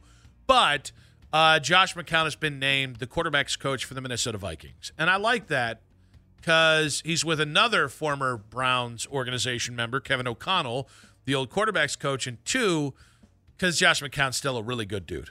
And so we like that. So good news out of the combine there. I think there's one coordinating opening left in the NFL, and it's San Francisco. And that's been open since the day after the Super Bowl, and it's almost like if you scapegoat your defensive coordinator without a plan and basically put it on the defensive coordinator for why you lost the Super Bowl, it's almost like it's going to take you a month to find a better defensive coordinator or to find the right guy. So good luck, Kyle Shanahan. Good luck with that. Good luck to you, sir. But we're talking about the Daniel Jeremiah comment on Amari Cooper. And I'm glad we did not get the same level of vitriol on whether Amari is a number one wide receiver or not. But Jack CLE 512 saying Amari is a number one receiver, but I don't know if it does you any favors treating a guy who's over 30 this year as a number one moving forward. I think age is a factor. I mean, I think, there are certain age brackets that when a guy hits a certain age, you start to see that fall off, right? With it's funny, it used to be 30 with running backs. Now it's like 27. Nick Chubb's going to be 29 this year. Amari, it's anywhere from 31 to 32 for wide receivers. He's going to be 30 this year. So, these are fair questions, fair concerns to have about his ability to maintain the level of play that he has. Here's a simpler way to ask it. We take off because, again, wide receiver 1, wide receiver 2, wide receiver 1.5, it's all loaded because it's like a system quarterback for a wide receiver. It's become a way to knock a guy that you think is pretty good, but not. It's also become a way to just knock a guy you just don't like. So, when I was saying, guys, I don't think you're winning a Super Bowl with Brock Purdy unless you have the perfect recipe behind him, and even then, I don't think he's a franchise quarterback, so what are you doing with him? The problem with that argument is there were a bunch of people who were on my side who their arguments were just because they didn't like Brock Purdy. Whether it was draftism, whether it was he's an undersized quarterback, whether it's they didn't think he was very good at Iowa State, whether it's that they think what he's done is a little flukish, I was arguing the right point, but the people around me were a bunch of numbskulls and making a good point with bad data or a bad logic behind it. So I kind of feel that way about number one receiver. Here's the simpler way to put it. Can you win a Super Bowl with Amari Cooper as your best receiving weapon? Because I think Amari is a more important receiving weapon than David Njoku. I think David is great, yards after catch. David, I don't think is as explosive as we hoped he is. I don't think David is as, and I don't know if it's explosive is the right word, but he's a top 5 tight end. I still don't think he's in the same breath with Travis Kelce. And Travis's ability, and Travis is a little less explosive than he was about 4 years ago or 2 years ago, but Travis is one of those tight ends who now he's equally as good because of what he does physically, his size, and the fact that the guy knows the soft spots in the defense. And so the guy consistently goes. That's honestly, Greg Olsen had a 13-year career in the NFL. The last 3 or 4 years, he had foot injuries. He was not the same guy athletically. The dude just kept going to the soft spot of the defense. He could pick apart where the coverage, whether it was in zone coverage or even man, he could find the soft spot and consistently had 600, 700, 800-yard years. So that's a long-winded way of saying I think David's a really, really good player. I don't think David will ever be the best receiving option on a championship team. I don't know Amari will either. I think that's the concern. Now, maybe if you have another 1.5 receiver, so meaning if you don't have a true number one, if you have 2 Amari-level players and an Njoku, I think it's a little different. But I don't think that's an automatic blank check either. And I hate to keep pointing to this because this is the anomaly. Pat Mahomes had 4 guys that couldn't catch and a 5th guy in Rashee Rice who isn't there yet. Could be that guy in the future, but he's not that guy now. So Pat Mahomes just won that with that and 34-year-old Travis Kelce. Joe Burrow, though, does have Jamar Chase and T. Higgins. You start to look at the other quarterbacks that are elite in the NFL, very few have good, not great weapons, or they at least have one elite player. Now, the silver lining in all this is I do think when it comes to winning a Super Bowl, I'm to see how good or great the weapons around Deshaun Watson are when Deshaun Watson's actually the guy you traded for him to be. Because he won a playoff game with Kiki Kuti. I'm not making that name up. That's a real name. Somebody decided to name a guy Kiki, and his last name is Kuti. That's a real thing. I'm not making that. You look it up. Kekecoutee. Not since Kiki Mingo, Barkevius Mingo, have I laughed at a person's name. But anyway, he won with that as his best weapon. He had almost 5,000-yard season. Yeah, he had Nuke Hopkins. Nuke Hopkins was great. He also had a lot of success with limited talent around him, wide receiver way. So the ultimate wild card in all of this is the I don't know of this does extend when it comes to, do you need a better wide receiver, or can Amari be your best receiving option on a Super Bowl winning team? The ultimate wild card is Deshaun.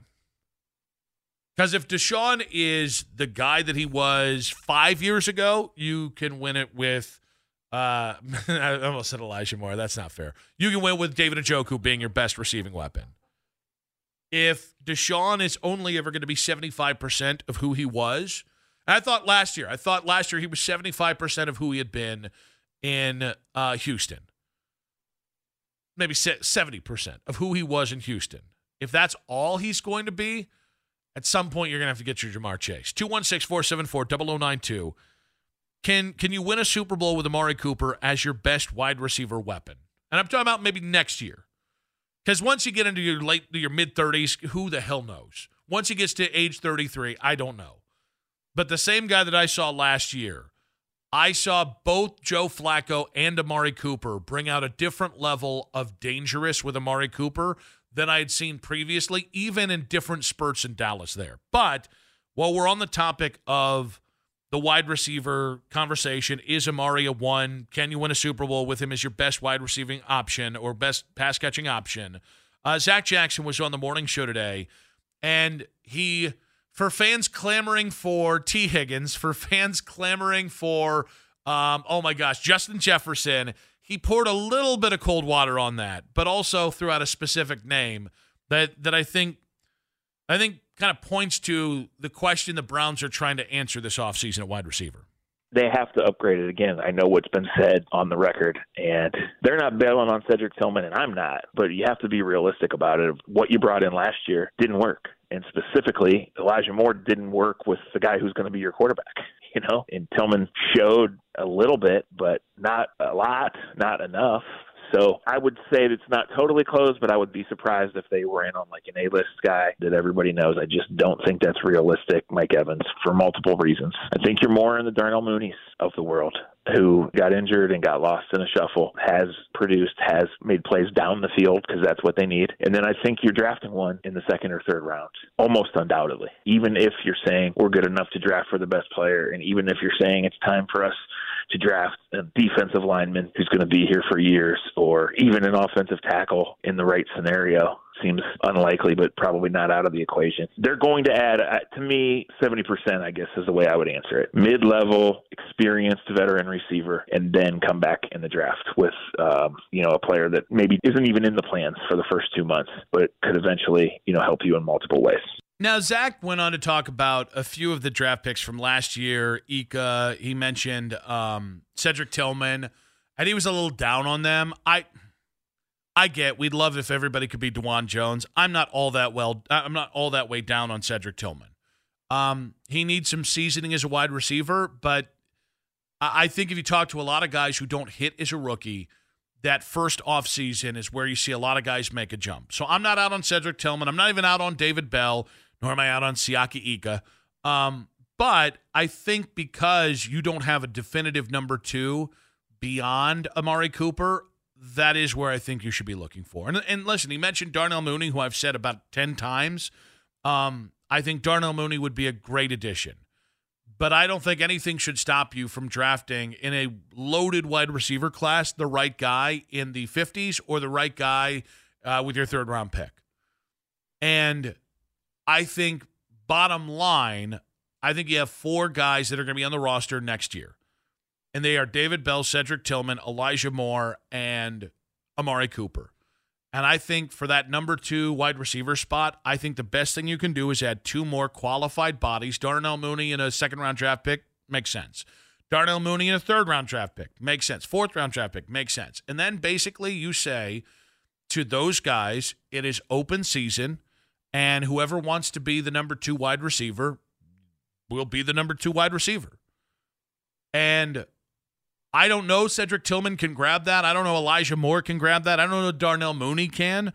But I think that's probably a better structure than forcing a name that I think maybe makes people feel better. And again, I like Mike Evans. I think last year if you had DeAndre Hopkins, if you'd been able to sign him on the open market, I think that would have been a huge help. But I think this year it's really important to continue to fit the wide receivers around Deshaun Watson rather than be able to say, hey, we got a number 1. Don't you feel good about that? If that guy, if Justin Jefferson's available for the 2025 first rounder, go get him. I'm not going to hate you for getting that. If Mike Evans suddenly the price drops and you can get him on a 1 or 2 year deal, not going to go ahead and fight you with it. But I think you might actually be better off continuing to add youth to that room, continuing to add competition, depth to that room, and most importantly, whomever you get, whether it's a number 1, number 2, number 3, number 4, number 5, whatever, gadget player, whomever you get, they damn well better all have speed. Because the biggest problem with David Bell or Cedric Tillman or even Amari, they're just not guys who are going to get vertical on every single play. You need 2 or 3 more of those kind of guys. 216-474-0092. Darnell Mooney, does that name do anything for you when we come back? I know it's not sexy at all, but I actually think it'd be a good signing. I want to get to what Zach Jackson had to say on the morning show today in just one moment. But I think I think we've got to the point, the fever with the Browns backup quarterback spot, how important it is. But some of the takes that I have seen, and it's not just like from the media about the importance of the backup spot. Like I'll get like 1 to 2 messages a week from like a friend or like a family member that's like, hey, should we make a run at this starting quarterback to be the backup? And I'm like, that's not going to happen. Hey, should the Browns trade up to take a young quarterback at the end of the first round if one of these guys falls? Guys, we're not doing this. We're not doing this. The backup quarterback spot is important, but it's not important for the way that everybody thinks it's important. Yes, it's important to have a good backup. The Browns have already showed you how badly, and I'm saying this with respect because they got so much right here. They've already shown you how they can mess up or how the wrong backup quarterback can disrupt your season. But Zach Jackson was on with the Morning Boys, Ken and Anthony, today, talking about one familiar name the Browns could bring back at backup. I think there's a chance that they are going to go get Jacoby Brissett and bring him back. Whoa. They have to have a veteran backup quarterback. They have to. So the DTR thing is over? They lost confidence in him? They don't think he's that good? No, but he's a great kid, and he made strides. But any fair evaluation of where he is and where the Browns are would say that he can't be your number 2 quarterback. They learned that last year. Right? Yeah. Come on. He played and he improved, and that's what you want. He was drafted with the thought that he could become the long-term backup and that he would cost nothing for his 4 years. So they're going to go into this with a quarterback budget, and I don't know who's going to fit it. I don't know if they have that one guy, specifically the one I mentioned, at a certain number that they're going to get. I think the only way Flacco comes back is if they get past that number and then just things move down the road. So the one area that I do disagree on the DTR thing is just because it was so, like, evaluating DTR, a 5th-round rookie who is adapted to the NFL, and his ability when the first crack he got was 4 games into his rookie season, I can't put a lot of stock into that. Even what he did against Pittsburgh into the Denver game, he played another game and a quarter. We agree that you can't go ahead and he can't be the only guy on the roster. He can't be the backup. But this idea that the kid can't get better, or in the 3 games that he played, we didn't see growth, and that he actually might be closer to being ready to be the backup. I do struggle with that a little bit. And I just think we get really close-minded in football about how quickly a guy's good at football. And if they're not good right out of we jump to he's either a bust or he's not going to be what you want him to be. And I think there are countless guys in this draft class. I think DTR has a chance to be what you drafted him to be. I think Cedric Tillman has a chance to develop. I think Ika has a chance to develop. You've got plenty of guys. Elijah McGuire, I actually really like Elijah. Now, there's a difference between, let's give him a chance to develop and let's build the offseason around it. I will tell you, I don't get this fascination with Jacoby Brissett. I just don't. He's a really nice guy, great guy. I think he is a serviceable backup. But just because you had success with him in Kevin Stefanski's offense 2 years ago doesn't mean he fits what you're going to do going forward. And 2 years ago, the Browns, and this was, it's either a Kevin Stefanski problem or it's a Andrew Berry problem or it's both. Or maybe Paul DePodesta swooped in from San Diego to go ahead and screw this decision up. But 2 years ago, I don't care how good Jacoby Brissett played. The Browns were a below 500 team when Deshaun Watson came back, and he walked into an offense that didn't suit him. And they did that because they had built the offense for 11 weeks around Jacoby Brissett. And they did that thinking they were only going to have to start Jacoby for 6 games. And then the suspension got pushed to 11 games. Well, it got pushed to one thing, and then, the point is, it got negotiated down to 11 games. And 2 years ago, the Browns chose a good quarterback, but a bad fit for your offense, which put Deshaun in an awful position, coming off rust, coming off everything that he had, all the allegations, all the stuff that would affect a normal human being when accused of, all the disruption of his life, being traded, new town, all that stuff. And because of that, that offense with 6 games to go didn't fit him in any way, shape, or form. And the excuse was, it's a little tough to change the game with 6 games to go. Wouldn't have been tough if you had chosen a quarterback in a spread offense. Wouldn't have been tough if 2 years ago you had seriously invested in a quarterback that actually fit the profile of your starting quarterback. And so I get it, man. We love Jacoby Brissett. He really is a good dude. I think Jacoby Brissett, in a place with more of a pocket quarterback or more of the system that Kevin Stefanski did run, I think Jacoby Brissett makes tremendous success for that and makes tremendous sense. Same with Joe Flacco. This isn't anti-Flacco, anti-Jacoby. It's anti-bringing guys who don't have the similar skill set or who will not succeed in a similar offense as Deshaun Watson. Because this time, if Deshaun starts 11 games and then Jacoby has to take over, Jacoby has a little bit more scheme versatility than Joe Flacco at this point. This time you reverse the roles, Jacoby's going to look as bad as Deshaun did. Fit and system fit matters. And the ability to succeed in a spread offense matters. But what I think at the heart of the excitement and Ken Carman's whoa about Jacoby Brissett coming back, which, again, not to pick nits here, because they actually, Keith edited out. Keith, can you confirm? You edited out the bigger whoa? Yeah. Okay. It was somewhat distracting. It was a little too much for me. I'm not criticizing. I love the whoa. I think it works. It's very effective. This is not a back who probably shouldn't be back is not worth the original whoa, which you heard, and then a secondary Lima and Ken whoa together. All right, I'm not the whoa police here. All right, I'm not woke. Okay, that wasn't great. We'll stick and move.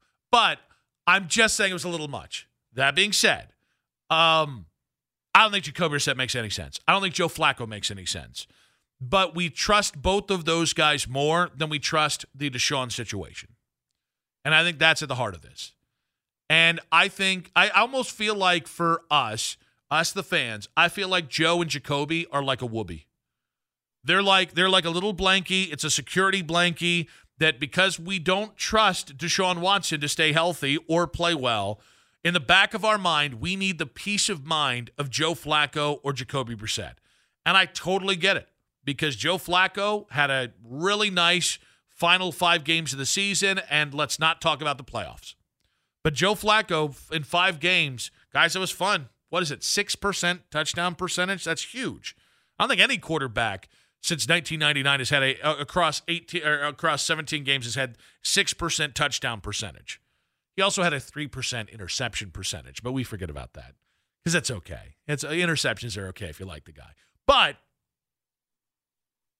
yeah, that was cool. Okay, now repeat it. I don't think Joe Flacco's walking into a spread system and having the same success.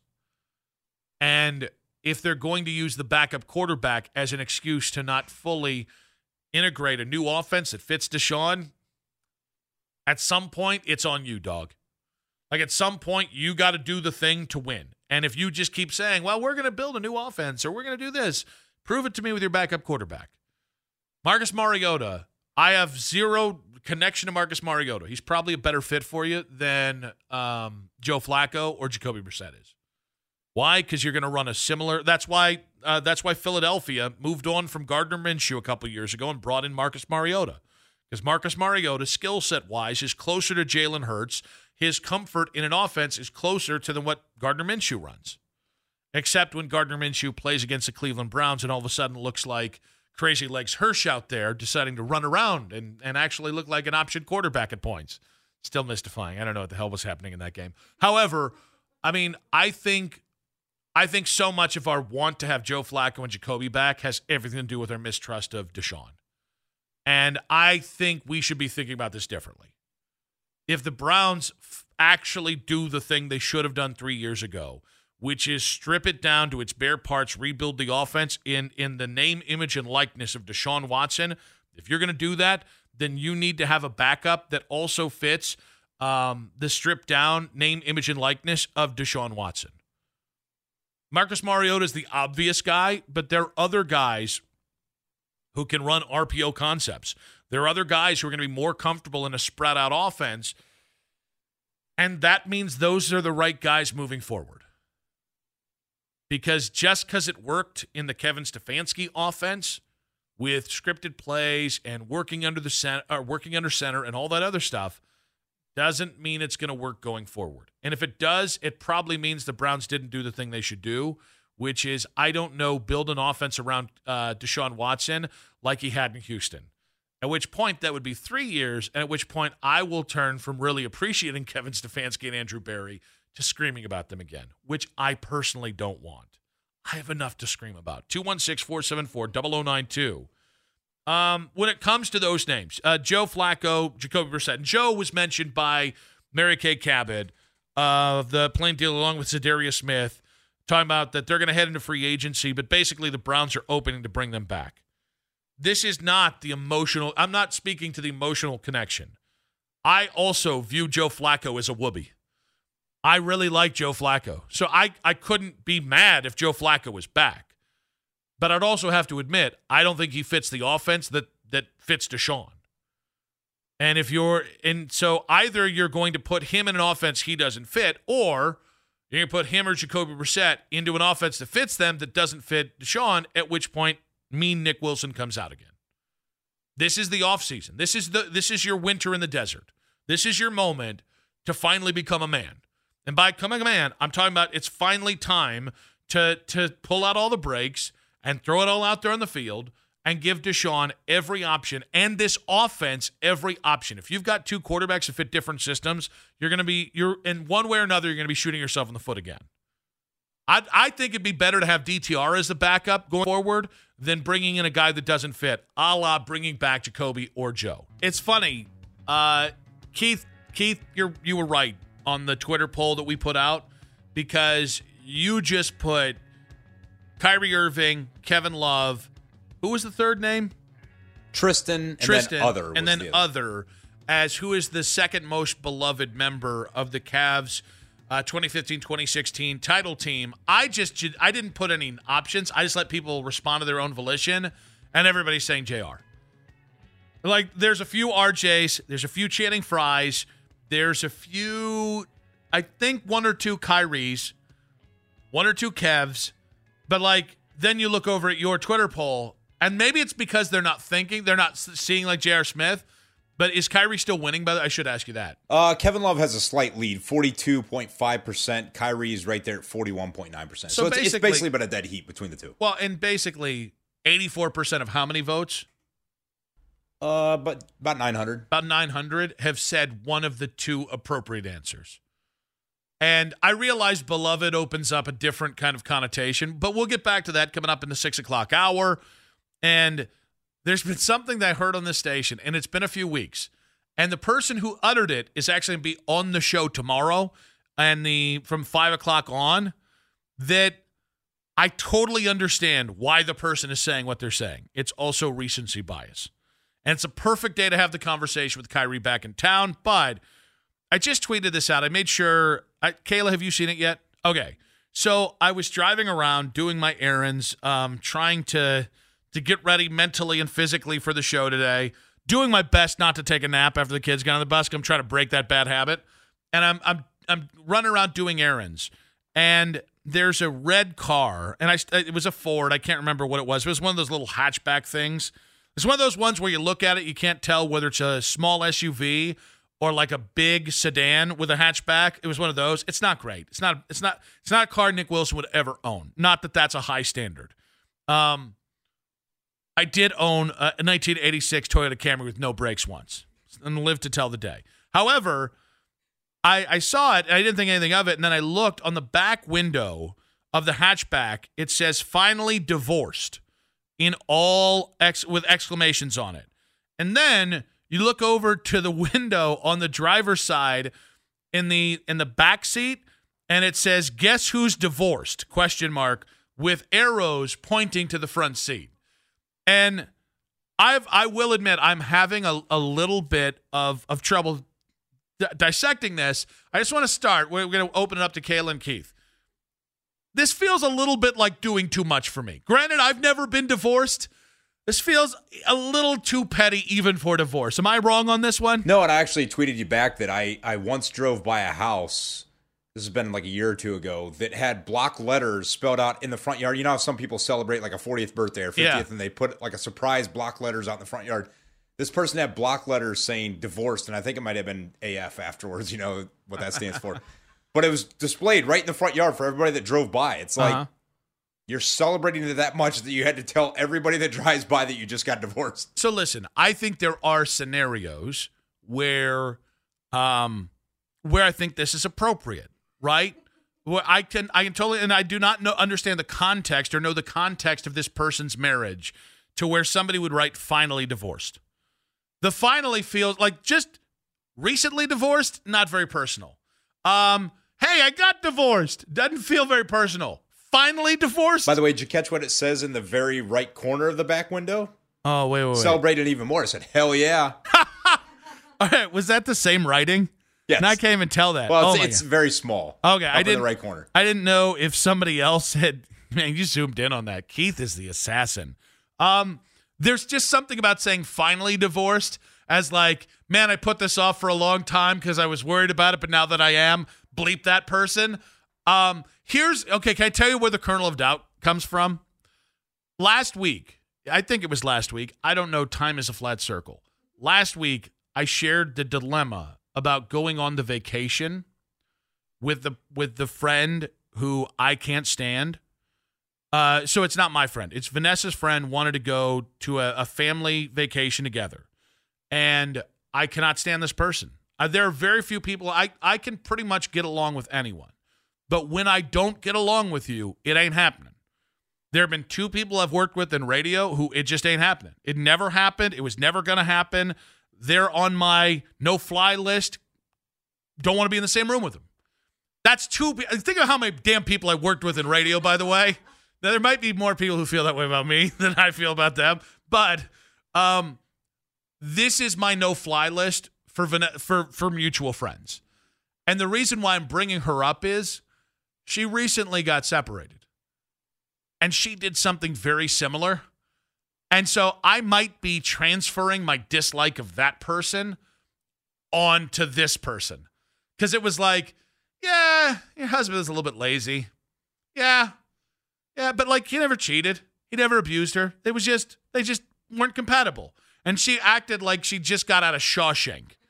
She was on, she was like Red at the end of Shawshank, where like she's walking up to Andy Dufresne on the beach and they're just smiling at each other. And I was like, okay, yeah, I mean, you guys weren't compatible, but like, he wasn't that bad of a dude. I didn't like him either, but like, I just thought you guys fit together because I didn't like both of you.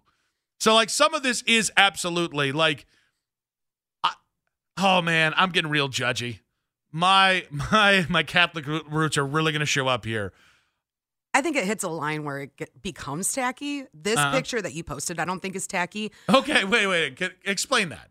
How is, because it's every damn, because by the way, what you don't see is, because I didn't take the other picture, if you go on the other side of the car, it's more, she's divorced. If it were like pictures of her husband out there with like X's over his eyes, like that would be too much. But like what Keith said about somebody putting it in their yard and it's these huge things with all these signs and like that's kind of tacky because your neighbors, you know, at least she's driving around. And I mean, I guess I think the specificity of being in your own neighborhood is really funny. Because then people will be like, oh, Doug? Oh, wow. Okay. Doug's out? They're going to want the gossip. Yeah, well, no, but the point is, like, there's no running from it. You're letting, this is just a person, like, randomly driving around town, and people are like, woo, you got out, girl. Like, at least with Doug, I know the context, right? At least with your neighborhood, you're like, yeah, he was a bit of an a-hole. He never returned my leaf blower. You know what I mean? Like, you have, like, am I supposed to feel like, because you know what it is? And in fairness, we do this with all of our friends. Even if you remain friends with both parties, in a divorce, someone does get more judgment than the other one. All right? In this case, I don't like that she's so over the top with it that I'm automatically assuming she's the one that should be relieved to have the divorce. Like, it's almost like she's painting herself as like the victim. Yeah, the victim of the in marriage. And I would like to know more about the other person. And I'm assuming it's a guy. I shouldn't assume that. I want to know what the other person was that we are finally divorced. I think you're mostly butthurt that you can't get the context. Yes. Why are you, by the way, assuming that maybe, what if this was a guy? That is not a man's car. No. Why? How can you say that? Because the South Carolina pink tree. Yeah, that was the other thing. That was another thing that was actually pointed out about this, that it had to be somebody from my old stomping grounds. And, yeah. No, everybody that has gone to South Carolina has that sticker. So it doesn't mean they're from there? Because No. I forgot because I put a It heart just means over they there. went there once. All right, let's get back to the thing here. You're not wrong. And it's not, I don't care. I just, like, I kind of feel like if you are saying finally divorced, that other person better been a real bastard. Or, I hope so. And no, not going to go there. Not going to let that tiger out of the cage. 216-474-0092. You guys can check out at Nick Wilson Says on X. I've put this out there of a person who on their back driver window in their little stupid Ford. So, and that's not my judgment of them. That's a dumb car. I hate that car. I've had to drive in that car before once. And I was borrowing somebody's car. I did not like that. It wasn't this person, though. But they put finally divorced in their back window. On the driver's side back seat window, it said, guess who's divorced? There is a part of me that I want to make sure I'm siding with the right person. A few years ago, we talked about someone had seen a car that said girls trip going out of town for a bachelorette party. And then they had their Venmo or their Cash App handle on there because they expected people to like chip in and send them money. How do you feel about that? No. I'm going to need to know more on it. Yeah, like when somebody's like, hey, I just graduated. Woo! Venmo me. All right, here's $5. You want them to write their Here's life a story? single cocktail at a dive bar. Get your drink on. They're graduating college, of course, not high school. I'm not trying to get arrested here. But no, like listen, I like to make sure I'm on the right side of history. And it is my personal experience that the people who celebrate the loudest about being divorced are often the people who don't own why they are divorced. Access powers. Yes. Mm-hmm. And I don't want to throw all judgment because I think divorce is totally legitimate. I do. But it is the people that have chirped the loudest and been like, I just dropped 200 pounds of dead weight, that maybe didn't realize they were a little dead weighty too. There's a part of me that, again, if he's a skullduggery, if he's a son of a you-know-what, okay, celebrate, girl. Woo, girl. And hey, if it just didn't work out, maybe it's the Midwest roots. If it just didn't work out, I can't imagine her celebrating it. Though. Okay, or they could also be a terrible person. By the way, another angle that we didn't even talk about in this picture. What's that? Did you notice where the car's at? Let me see here. No. It's at a spa. Yeah, that makes sense. So they're celebrating divorce even more by going to get a massage. Yeah. That is, by the way, the best divorce ever was Jeff Bezos' ex-wife, Mackenzie, who got $80 billion and immediately gave like 50% of it away and admitted, she was like, yeah, I went to like a vacation island somewhere and just chilled for a week. I'm like, that's how you do it. That, not loud. Gave it away to charity, pieced out, focused on the kids. That's where I'm about. There's just something about advertising it. It's a little not Midwest. Can I also say, if I saw this in South Carolina or if I saw this in North Carolina, I'd be like, we're in the South. Things are different here. In Ohio, we just a little more humility, a little more humbleness. All right, check out that picture. Nick Wilson says, Kyrie is one of those players that there are nights where he'll just go off and it's really special. And Kyrie's one of the guys that as long as the Cavs win, I want to see Kyrie do Kyrie things. Like he still is, and it's so funny because so much of the sideshow stuff his off-court stuff has overtaken. He's still one of the 3 best finishers in the NBA. And I guarantee you, if you started asking people 5 best point guards, I actually don't know how many people would even say Kyrie anymore because of the health issues and because of the chucklehead stuff. But I'm kind of rooting to see a Kyrie show tonight. Like I was, whenever Steph's in town, I root for like a 50-point Steph night, but Cavs win. Like when LeBron's in town, man, it'd be really cool to watch LeBron do LeBron stuff for 3.5 quarters and then the Cavs win. I think Kyrie's there. And here's the other thing, because we talked about Kyrie, and I want to double back on this before we get to a take that I've literally been waiting 3 weeks probably to react to. Let me see, math. It's 21 days. It's literally 3 weeks on the dot. Look at that. Didn't even know that going in. Luck of the draw. Thank you. I'll be here all night or for another 57 minutes. But as we've been talking about Kyrie, I think the only remaining – I think there's a smattering. I think there's 10% of people who are tired of Kyrie's BS off the court. I think the other 90% of people who are not happy when he's in town and – who have hard feelings against Kyrie, I think blame him for the end of the Cavs title hopes. And I do think it's a fair thing to have. I think mostly like I put it 50-50. I put 50 on Kyrie for being Kyrie and in the middle of a title run, 3 years in, going, I want my own team. When you had your own team 3 years previously and the best you had done was 32 wins.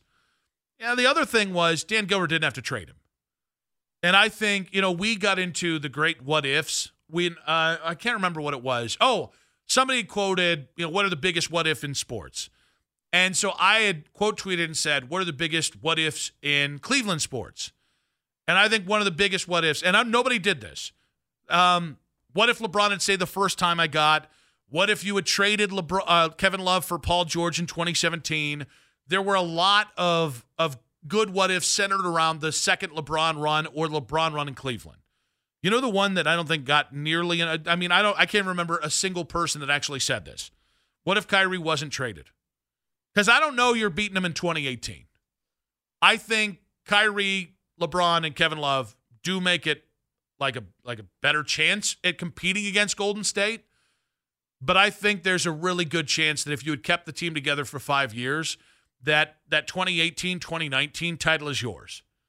And I think the longer you had Kyrie on the team, you know what the other thing is? If the bubble happens, I think the bubble was designed for a player like LeBron. And that was another year where there was no more there was really the end of the super teams had kind of come, so that's another chance. I think if Kyrie never forces his way out and Dan Gilbert acquiesces, I think you have maybe 2 more titles in Cleveland. Which not only does that change LeBron's legacy, then LeBron would have more titles in Cleveland than in Miami. Then LeBron could have gone off to L.A. and done whatever the hell he wanted to. But I think I finally made it back around to the point with Kyrie. And a lot of this is he's knocked off the things that annoy me. I don't hear a lot of Kyrie's chirping. I'm excited to watch Kyrie tonight. And I think it's funny because we're finally getting to the take that 3 weeks ago, I didn't agree when I heard it on the station. And 3 weeks later, as we have Kyrie coming back to town for what I believe is effectively the 17th time that he's been back in Cleveland since he was traded, I actually do disagree with it more.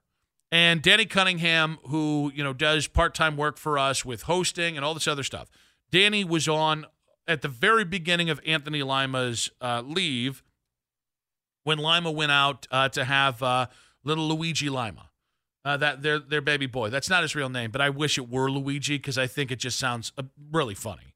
Danny was filling in, and Ken and Danny got into a debate about Donovan's place in Cavs history, and it directly rebutted or buffed up against Kyrie's.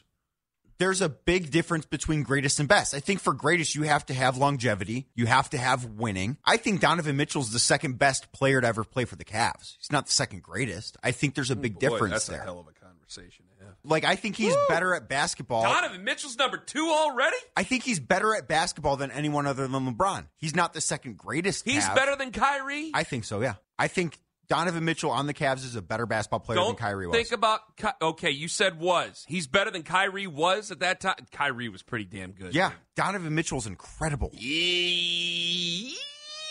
Donovan Mitchell is incredible. I believe Ken was getting a colonoscopy during that interview, which led to the sound that he made kind of at the end there. So I've thought a lot about this. Listen, if we get to the second greatest, it's Kyrie. All due respect to Brad Daugherty, Larry Nance Jr., Mark Price, Fat Sean Kemp. All due respect to Austin Carr, Mr. Cavalier himself. All due respect to Mike Mitchell. All due respect to all the greats, to Zadrunas, to Dion Waiters, to Scott Pollard, all the Cavs that came before. All due respect to anybody that rightfully has the claim. Kevin Love, too. Now to Darius. Now potentially to Evan. Kyrie Irving is the second greatest Cavalier of all time. So Danny agrees, by the way. I think Danny did a beautiful job at laying out the difference between greatest and best. I just think Kyrie Irving is every bit as good as Donovan Mitchell, and I think he's better. I think Kyrie Irving is a better shooter than Donovan Mitchell was. I think Kyrie Irving is a better finisher at the rim than Donovan is. I think we could probably, I can't believe I'm saying this now, we could have a legitimate conversation about who the better facilitator is, but Kyrie's a legitimately great ball handler and a tremendous, tremendous facilitator. So and we're not going to compare defense. I'm sorry. So if it comes down to, from a skill set standpoint, Kyrie is the better player than Donovan. Donovan averages more points, but like Kyrie hasn't beat on a lot of the different skill set things that we talk about, who's the better player. Now, if you want to say Donovan is better at playing winning basketball, I actually think that's where the conversation lies. But I think it's a tougher conversation to have because it's also very impossible to prove. Like, I think Kyrie's numbers did take a back seat when LeBron was here. So I think even if you just want to say, well, Kyrie's averaging 23 points per game in his career, Donovan's averaging 25 points per game. Kyrie never averaged, what is Donovan? Averaged 28 points per game in the last 2 years. Kyrie never averaged 28 points a game. The highest he averaged was like 27.4. I think Kyrie Irving, as of right now, is the most underrated Cavalier. And I'm talking about whether we're talking the greatest or the best. I think talking about what ifs, I think if LeBron never comes home and you sign Gordon Hayward in 2014 and you slowly build that team, there were still some real issues because Tristan Thompson wasn't end up truly being worthy of a fourth pick in the draft. Dion Waiters never became what you thought Dion was going to become. So Kyrie and Gordon probably doesn't lead to an NBA championship, but Kyrie, Gordon, and Kevin Love might get you close. And I think the irony of Kyrie in Boston is Kyrie robbed himself of the greatest legacy moment he could have ever had which is of being the guy on a championship contending team. Boston was set up to be his guy. Jason Tatum was year 1 in the NBA. Jaylen Brown was year 2. Now, Kyrie injury got in the way, but he decided to go to Brooklyn for 4 years and waste a lot of time and earn a lot of money and piss a lot of people off. But I think when it comes to the best, I think Danny is drastically underrating Kyrie. And I think Donovan's a great regular season player. When it comes to, I need to see, because again, now we're starting to blur the lines of greatest versus best. But I think Kyrie, skill set wise, was the better player. Offensively, I'm not grading 2 undersized guards, but I also think Kyrie had a definitive position. I think Kyrie was a point guard. So I think that helps. Whereas Donovan, being a ball dominant guard, it's a little more difficult because is he a point guard? Is he a 2 guard? And now we have the overlap with Darius. So maybe that's recency bias. I think for Donovan Mitchell to become the second best or second greatest Cavalier, either way you define it, I think Donovan Mitchell needs to be here longer than 2 years. I think he needs to have more success. I think he needs to prove he's a winning player beyond the regular season. And 2 years in, man, I love what Donovan's about. He's a much better teammate than Kyrie ever was. 2 years in, I don't find myself as frustrated with Donovan than I felt those first couple years before LeBron came back. So I think when it comes to who's easier to root for, it is Donovan. When it comes to shooting, it's Kyrie. When it comes to finishing at the rim, it's Kyrie. When it comes to the handle, it's Kyrie. When it comes to as a facilitator, it's Kyrie. Yeah, Donovan's got him on points per game. That's about it. But when it comes to the second best player, the 7 years Kyrie was here, math is hard. 6 years Kyrie was here, I don't think right now Donovan Mitchell stacks up if we just go, whether it's skill set, whether it's what he's accomplished in the regular season, any of it.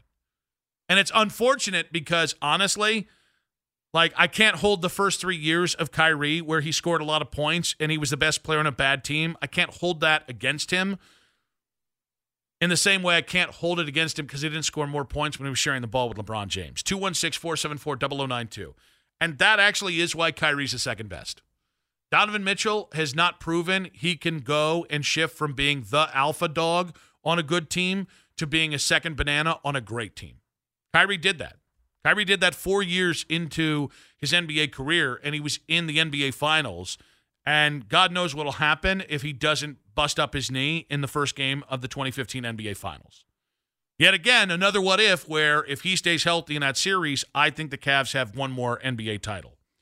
So I know if you didn't hear what Danny said that he thinks Donovan is already the second best Cavs player over Kyrie Irving. And he says, even if Kyrie might be the greatest. So Kyrie has all the accolades, all that. Do you agree?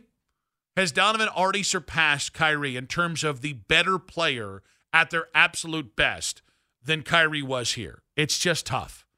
One, it's tough to separate greatest from best. Two, I think we're forgetting how freaking magic Kyrie was for most of his time here in Cleveland. For as much as certain people in town bleep talk Kyrie Irving, I'm telling you right now today, if the Cavs the last 2 years didn't have the run they had and you had a chance to bring back Kyrie Irving, I understand it's now much more of a loaded question. I guarantee you if the Cavs were bad, we'd be all behind that now.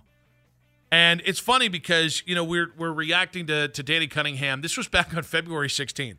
I've been waiting to have this conversation. And Danny actually, I think, is going to join us in the 5 and 6 o'clock hour tomorrow. So we might actually bring this back tomorrow because I want to get more of his explanation. But basically, he said, if the question isn't the greatest, the second greatest Cavalier of all time with LeBron atop, if it's the best, he thinks Donovan has already surpassed Kyrie as the second best Cavalier. Greatest is about infamous playoff moments. Greatest is about all the other kind of things, how long you played here. Best is about who's the better player. And I kind of went through it. I'm like, from a skill set standpoint, Kyrie beats Donovan on most of the major things. Better ball handler, better facilitator. Better handle, I should say. Better finisher at the rim. So he was a 3-level scorer, better shooter just in general. Donovan's a really nice mid-range shooter. Sorry, I'm now going to completely butcher the way I'm going to talk about this. Donovan has become a much better shooter. He's still a good, very good three-point shooter. Kyrie's an elite three-point shooter, even now. I think Kyrie's shooting something. I actually have it right here. Yeah, Kyrie's shooting basically 40% from three for his career. Donovan's shooting 36.5%. So he's a better shooter. He's a better overall scorer. I mean, one of the 3 or 4 best finishers at the rim, Kyrie is, in the last decade. He's one of the most electric players in the NBA.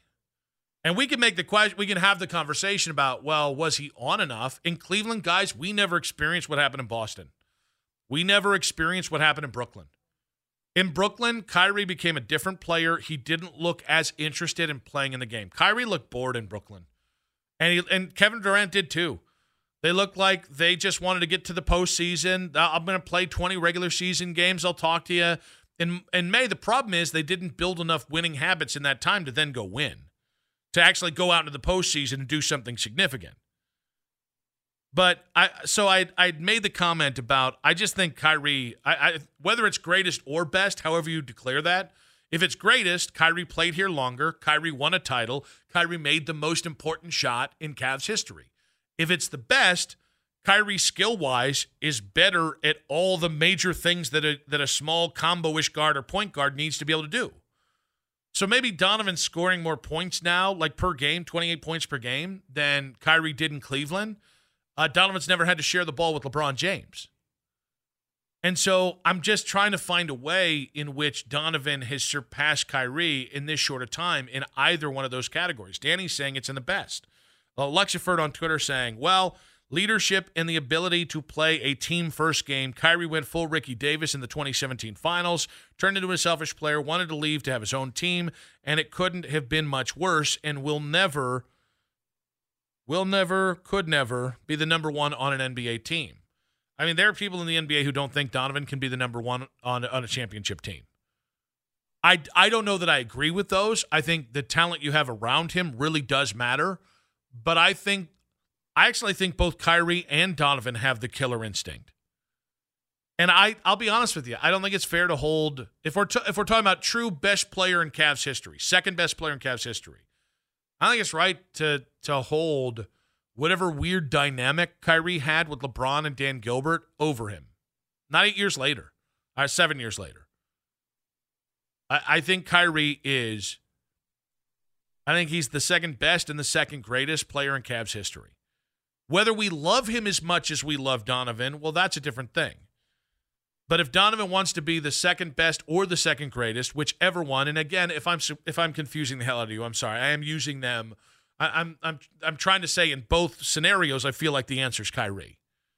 But the idea that Kyrie, in terms of his ability to play a team first game, I guess we just missed any one of the 3-year title runs. And yeah, Kyrie in the 2017 NBA Finals, that was not the best Kyrie we had seen.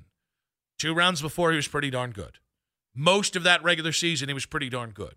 The 2016 NBA Finals, he played there were moments where LeBron would go out there and score 50, and then Kyrie came back in the next game and put something up. So that was as yin and yang. There were multiple times, countless times in the 3 years where those two played together where Kyrie deferred to LeBron. Is that not team first? So I think we're all wrong on Kyrie. And I think, we started this show, we started the 3 o'clock hour with a yet another Twitter poll that we put out there, Afternoon 923 Fan, where we had asked who is the second most beloved Cavs player from the 2016 championship team. And we put Kyrie Irving up, Kevin Love up, Tristan Thompson, or other. And what's wild about this is that this answer has changed 5 times over since the Cavs won the title. And when I threw this out, some of the responses, we've definitely got Delly. I love Delly. He has no rightful claim to be the second most beloved player from that championship team. I love J.R. Smith. If this was who is the second most beloved bong ripper from that team, it would be J.R. Smith. I love Channing Frye. I love Richard Jefferson. Very few times, guys, do we ever say, man, that was a team win. Literally, to come back 3-1 against a 73-win team, you needed every single person to win the thing. But when all is said and done, 10 years from now, when Kyrie comes back and his jersey's retired, the rightful second most beloved player from that team is the second best player and second greatest player from that team. It's Kyrie Irving. Because we never got to see another Kyrie team that was Kyrie specific without LeBron, because we never got to see that, people have used that to kind of weaponize against Kyrie. This isn't about what happened in Boston. It's not what happened in Brooklyn. Kyrie Irving was elite and electric for the last 3 years he was here. Do I sometimes still go, man, bleep that dude, because he broke up the Beatles? He's the Cavs' own Yoko Ono. And the next year I had to watch Dwayne Wade and Derrick Rose and Jordan Clarkson and Larry Nance Jr., who I still love. And, oh, my God, George Hill. Am I a little bitter about that? Yeah. You know what we should also be bitter about? What a god-awful trade the Cavs swung for one of the best players in the NBA. Because of desperation. Because you dealt with Danny Ainge, and Danny Ainge hardlined you. And I guess I'll take Isaiah Thomas, Jay Crowder, who doesn't fit next to LeBron, and Ante Zizic, and a 2018 first-rounder. I guess that's more important than retaining an elite player or giving my coach and my star player a chance to keep that thing together. Right now at Afternoon 923 Fan. One of these days I will get it right multiple times in a segment. About 950 votes in, 43% saying Kyrie Irving is the second most beloved Cavaliers team for the 2016 championship team. You guys feel, okay, I threw this out as well. I think a Jim Thome moment would go a long way for this town, where at the end of his career, Kyrie comes back and is like a bench player, but hits like a key three-pointer in like a second-round playoff series, where like with Jim Thome's big home run, how that, like, when he hit that home run, it was like you could feel it was like that home run unlocked forgiveness and sprinkled it over Cleveland. I kind of think that would go a long way for Kyrie, regardless. When he hangs it up, and whenever the Cavs decide it's time to hang his jersey in the rafters, you're going to cheer. And if you don't, I think you're probably ungrateful. We really need new phones. T-Mobile will cover the cost of 4 amazing new iPhone 15s, and each line is only $25 a month. New iPhone 15s? It's better over here. Only at T-Mobile, get 4 iPhone 15s on us and 4 lines for $25 per line per month with eligible trade-in when you switch.